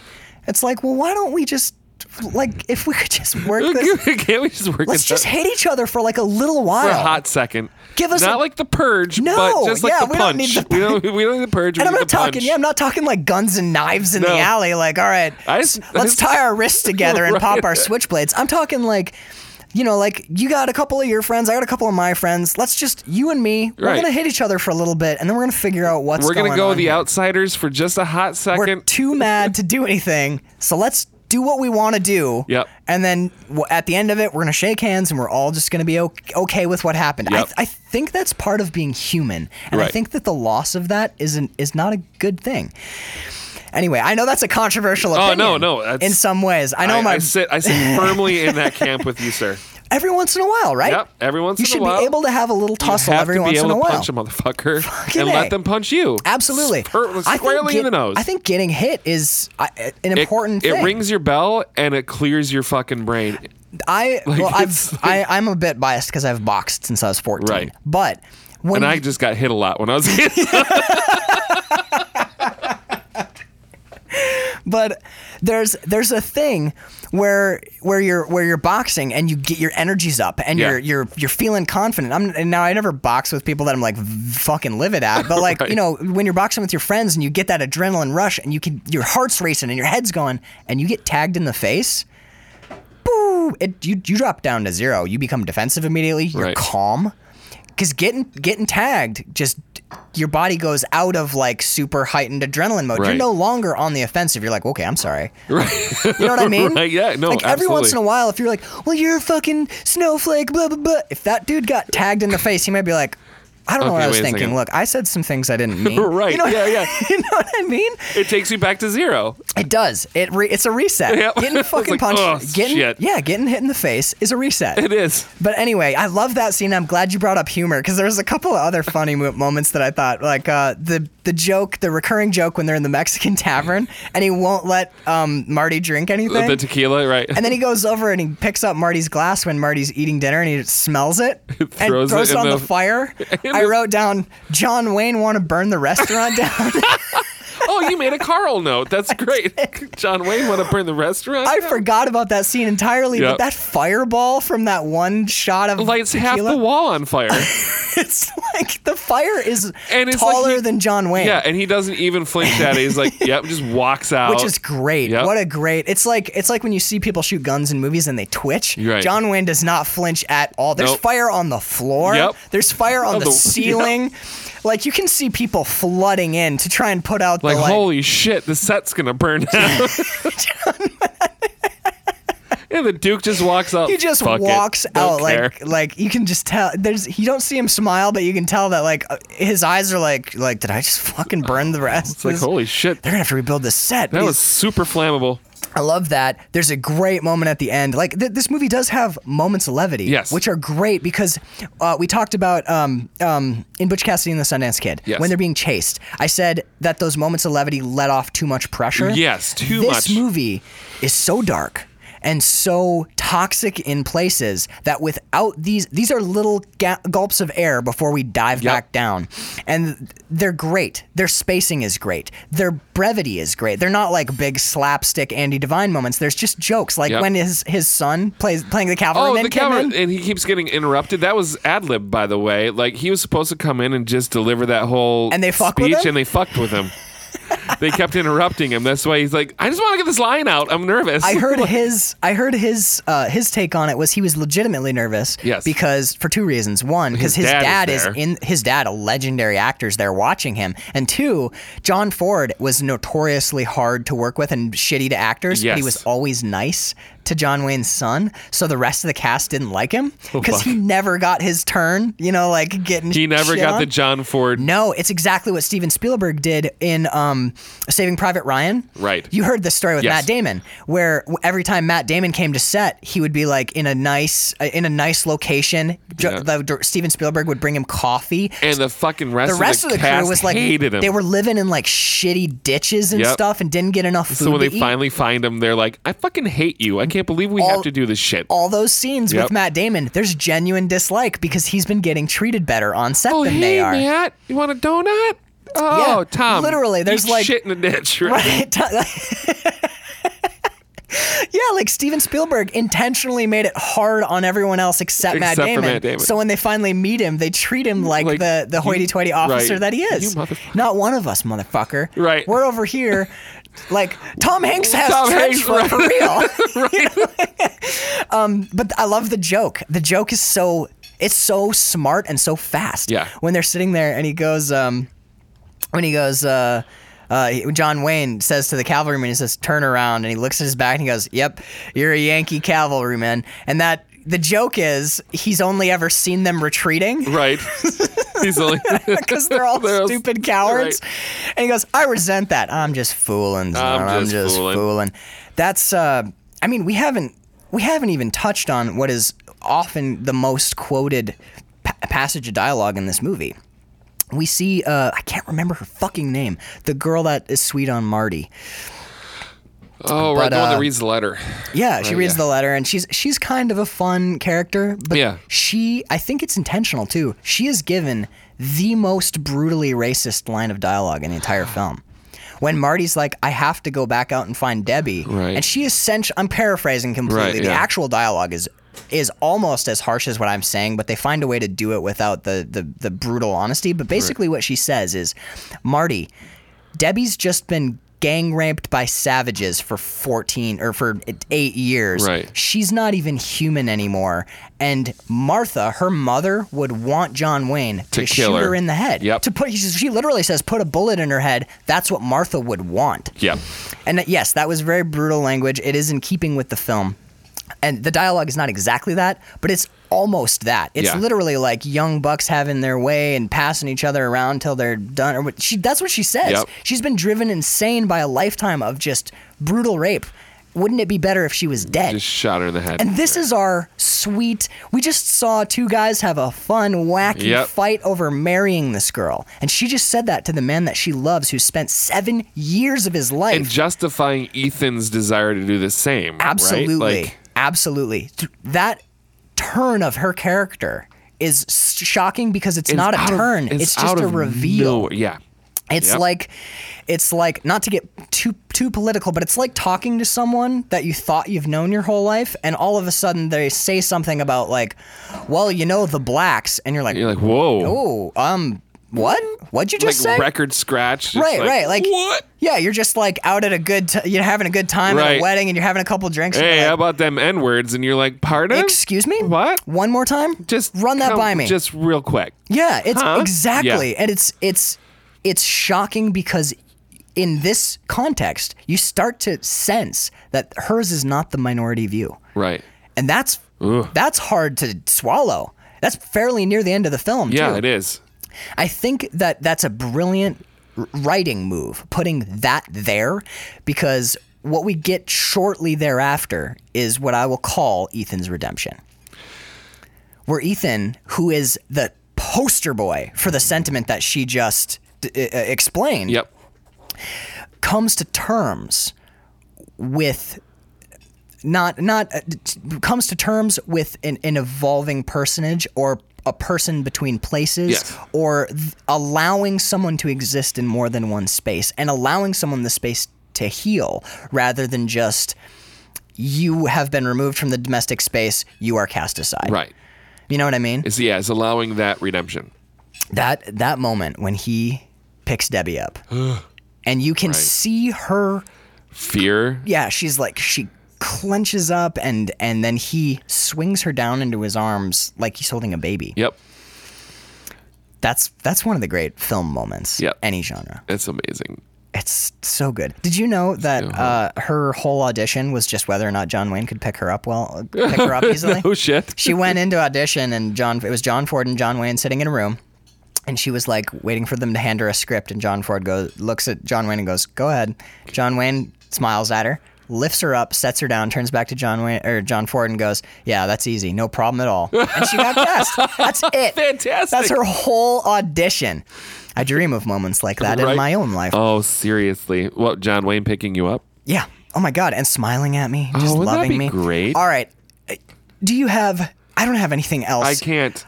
We could literally I could talk about this movie forever. All day we could talk about this movie, picking it apart. I'll say right now, this is my favorite use of Monument Valley. The landscape Epic that they no, not at all. Oh, there are movies that shoot wider and shoot a grander view, but this strategically uses it in a way that really shows its grandeur, but also the harsh, unforgiving nature of it. I mean, we could talk about the cinematography. I've already touched on a lot of the framing stuff that's brilliantly using. There are very few close-ups in this symbols movie. and metaphor, not at all. And they're all very intentional. And most of them used. are John Wayne's face. Yes. The scene. Oh my God. The shot. Okay, go ahead. What were you? Yeah. When they discover the women that have been. Yes, we're talking about the same fucking scene. Yeah. When the women who've been captured by the Comanches, and they're crazy. They do that. It's a zoom. They dolly in. It's not a zoom. It's a dolly with a change in focus. Yeah. But they dolly in on John Wayne's face when he turns around. He's half in shadow. His eyes are just in like we shadow. talked about with Unforgiven. God. With the heavy use of black. Yes. Of dark shadow and absolute blackness. That's one of the few times in this movie where you don't see John Wayne's face entirely, and I think that darkness, that sinister. I mean, because it's hatred. Yeah, and loathing. It's using lighting Yeah. to express an emotion. That's fucking brilliant. Yep. But I mean, like, the horses in the snow. Yeah. I love Westerns in snow, man. Talking about great. the Hateful Hateful Eight. Eight? Fucking awesome. Just seeing... If the Hateful Eight had been like a spring movie, like in the springtime, wouldn't have worked. Well, it wouldn't have worked because the whole thing is that they're snowed in. But if they were springed in, too many flowers growing outside, they all have like really bad hay fever. We got too many weeds out there. Terrible really allergies. bad allergies, right? And they're like, we got to hold up till these flowers are done being... I mean, then there's the last shot where everyone re-enters the domestic space except for Ethan. I think that in a way, at the end of the most famous example of a cowboy riding into the sunset is Shane. Shane, yes. Right?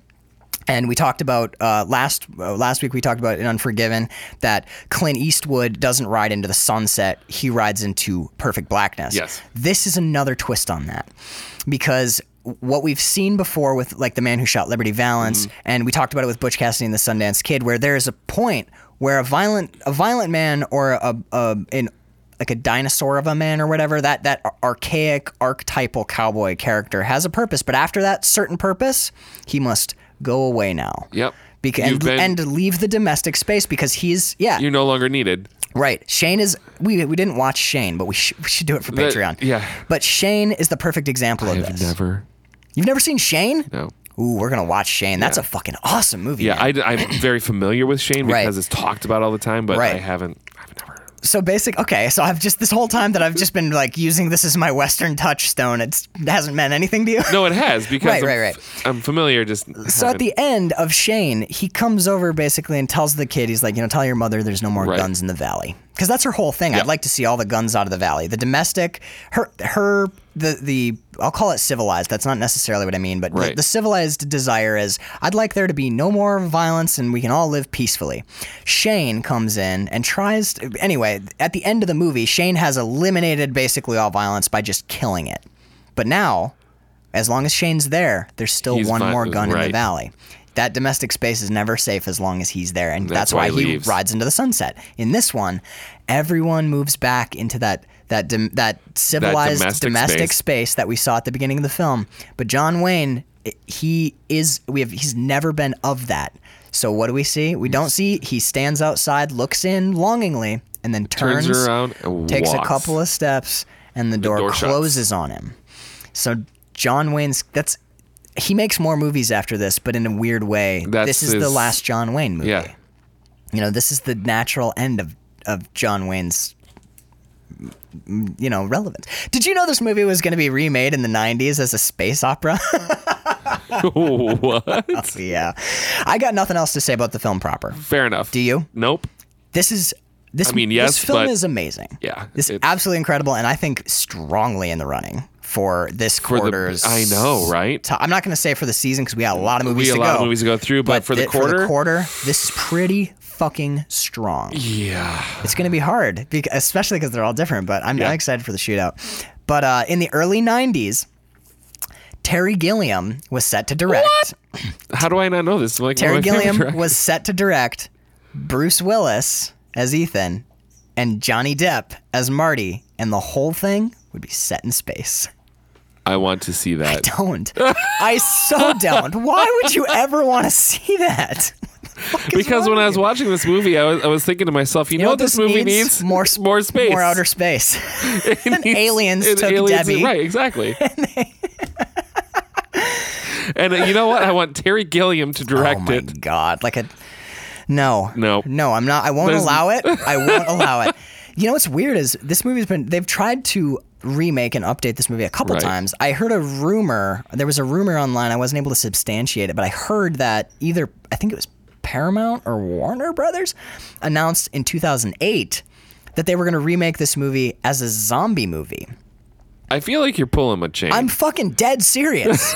Someone said that the zombies. The twist was going to be that Debbie was a zombie and they were tracking her down to try and save her before she got infected or something like that. And then they have to kill her. Nothing ever happened with the film. Right. This was moving around studios where they're like, we could do the searches. They were shopping it around. All right. Listen, I got an idea, guys. I got an idea. You over there, can I get a decaf latte really quick? I'm going to blow your minds. Just hold off on that for a second. All right, you remember The Searchers? Remember one of the greatest films ever made? The basically the epitome of the Western and one of the most powerful comments on American mythology and American culture that's ever been made? Right. Now, what about zombies? All right, I'll take that latte Mic now. drop. You just pray to Searchers the musical. you just pray that Hollywood Ah, damn Comanche, they come getting Debbie. I don't like it when they shoot my eyes out. That's the Exactly. the ghost of the Indian. and then like the intermission song is no more buffalo, No more buffalo. you know, like. We just broke the podcast. That's all right. I think we may have. Yeah, that's all. Literally all I Yep, have. I just that's thought that I wrote down that Terry Gilliam thing when I That's found so it because I know he's crazy. your favorite director. Oh my God. I'm ashamed of you for liking that idea. But folks at home, this was by far our longest episode so Yep. far, And rightfully so, though. Rightfully so. Yeah, we did almost 2 hours. Holy shit. Yeah. So anyway, I literally have nothing else. I know. cannot say another word about this, or I'm just gonna start picking more minute things to focus on. Do I have any more clever notes? I can. Probably not. I will vamp while you look at your broken Pig Latin stuff over there. right. But seriously, I cannot recommend this movie highly enough. This movie is phenomenal. If you want to casually watch something, or if you're a casual film fan, you should still watch it. Yeah, absolutely. Especially if you've listened to this without seeing it and have had the whole movie ruined for you, but can now look at it with like those things in the back of your Yes. head. But if you're a film lover and you haven't seen it, if you're a cinephile and you haven't seen it, you should watch this movie. Do yourself a damn favor and Really watch should watch The this Searchers. movie. All right. Should we do some housekeeping? Oh, do it. Housekeeping? Housekeeping. All right. So this is we're done with our second month. We're about to start recording our third month, which, Yes. we should tell them what next month is going to be. Oh my God, I'm so excited. All right, April, you got your Westerns. And for May, for the lovely, lovely month of May, we will be doing all Nicolas Cage Oh my all the time. God. It's 4 Nicolas Cage films back to back to back to back to back. That's so much Nick Cage. We're going to take Nicolas Cage all the way from A, B, C, D, E, F, G, H, I, J, K, L, M, N, O, P. We're going to go down my God. We're going to go into the cage with Cage. You guys are going to fucking love it. I'm Yeah, super I'm so stoked. ready. I'm so glad you like I Nicolas know. Cage. It's great. Oh, he's All right. fantastic. So that's what we're doing next month. If you want to go and check out more content, movies, we do a regular season, but there's so many movies in the world. Yes. And there are a lot of movies that might not necessarily Fit in the regular program? correct. There are films that are a bit too much, a bit too extreme, beyond the pale, maybe too weird. Movies that are maybe not necessarily good enough to be in this thing, such as sequels and remakes. So we're going to be doing a lot of Patreon exclusive episodes over on patreon.com/Max Peterson. That's SON. You can get lots of if you think, if you like what we're doing and you think that we deserve a little bit of moolah here and there, that'll help pay for things like updated equipment perhaps in the future, but more importantly, web hosting. Hosting this show is not free. That definitely costs a little bit of money. The regular show is always going to be free, and we're going to keep it going regularly. We are recorded way out in the future at this point, and we're gonna keep doing that. We're gonna try and have the season in the can by June. Right, so, exactly. So and in exchange for tossing us a little scratch here and there to keep the show up and running and on the air, and maybe improve it in the future. Like some of the things we talked about, we're adding a video component to the show. Absolutely. Doing like a live stream as we record episodes. Yep. Which would be fun, especially because we record so far in advance that people get a sneak peek. Exactly. Doing things like that. You get shout outs on the show. You can get our ill-begotten season 0, where we talk about 7 movies that'll never appear on the regular season. It'll be a Patreon exclusive.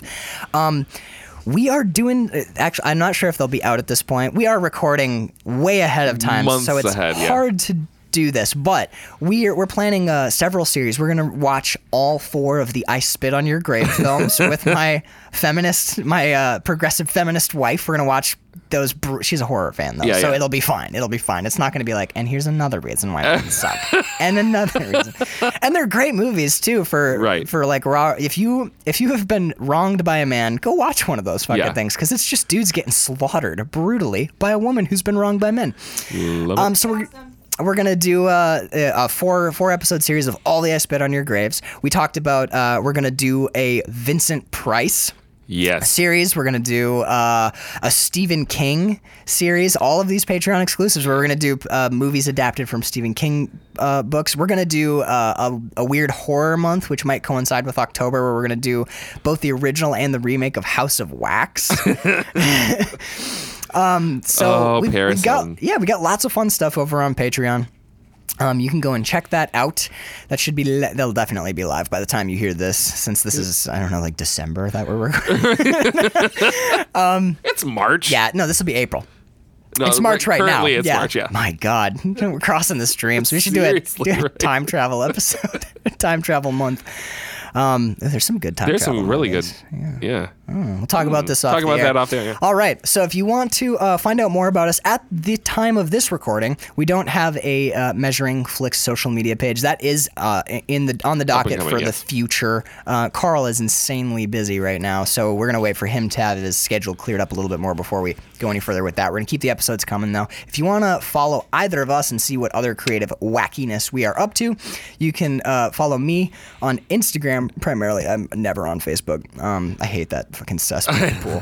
But you can follow me on Instagram at actualmaxp, or you can follow Carl on thefacebooks.com at Wayward Trips. And you'll notice I was so tired this morning, I did actually write facebooks.com. You did write facebooks.com. Oh my God, goodness. Next week will not be daylight savings time. No, fuck. So we're going to be sharp. We were pretty fucking sharp. Actually, I feel like we did pretty well, considering that I've drank a lot last night. we made it through, man. We did it. I'm so proud of us. All right, I literally have nothing else. Nope, so I'm good. I should have thought of this earlier. Oh, son of a bitch. I know, we gotta again. have some kind of outro, and it's coming fast. It's gonna be... You're gunslinging, what are you doing? It's gonna be I don't know. Carl, let's ride off into the sunset and close the door on Westerns.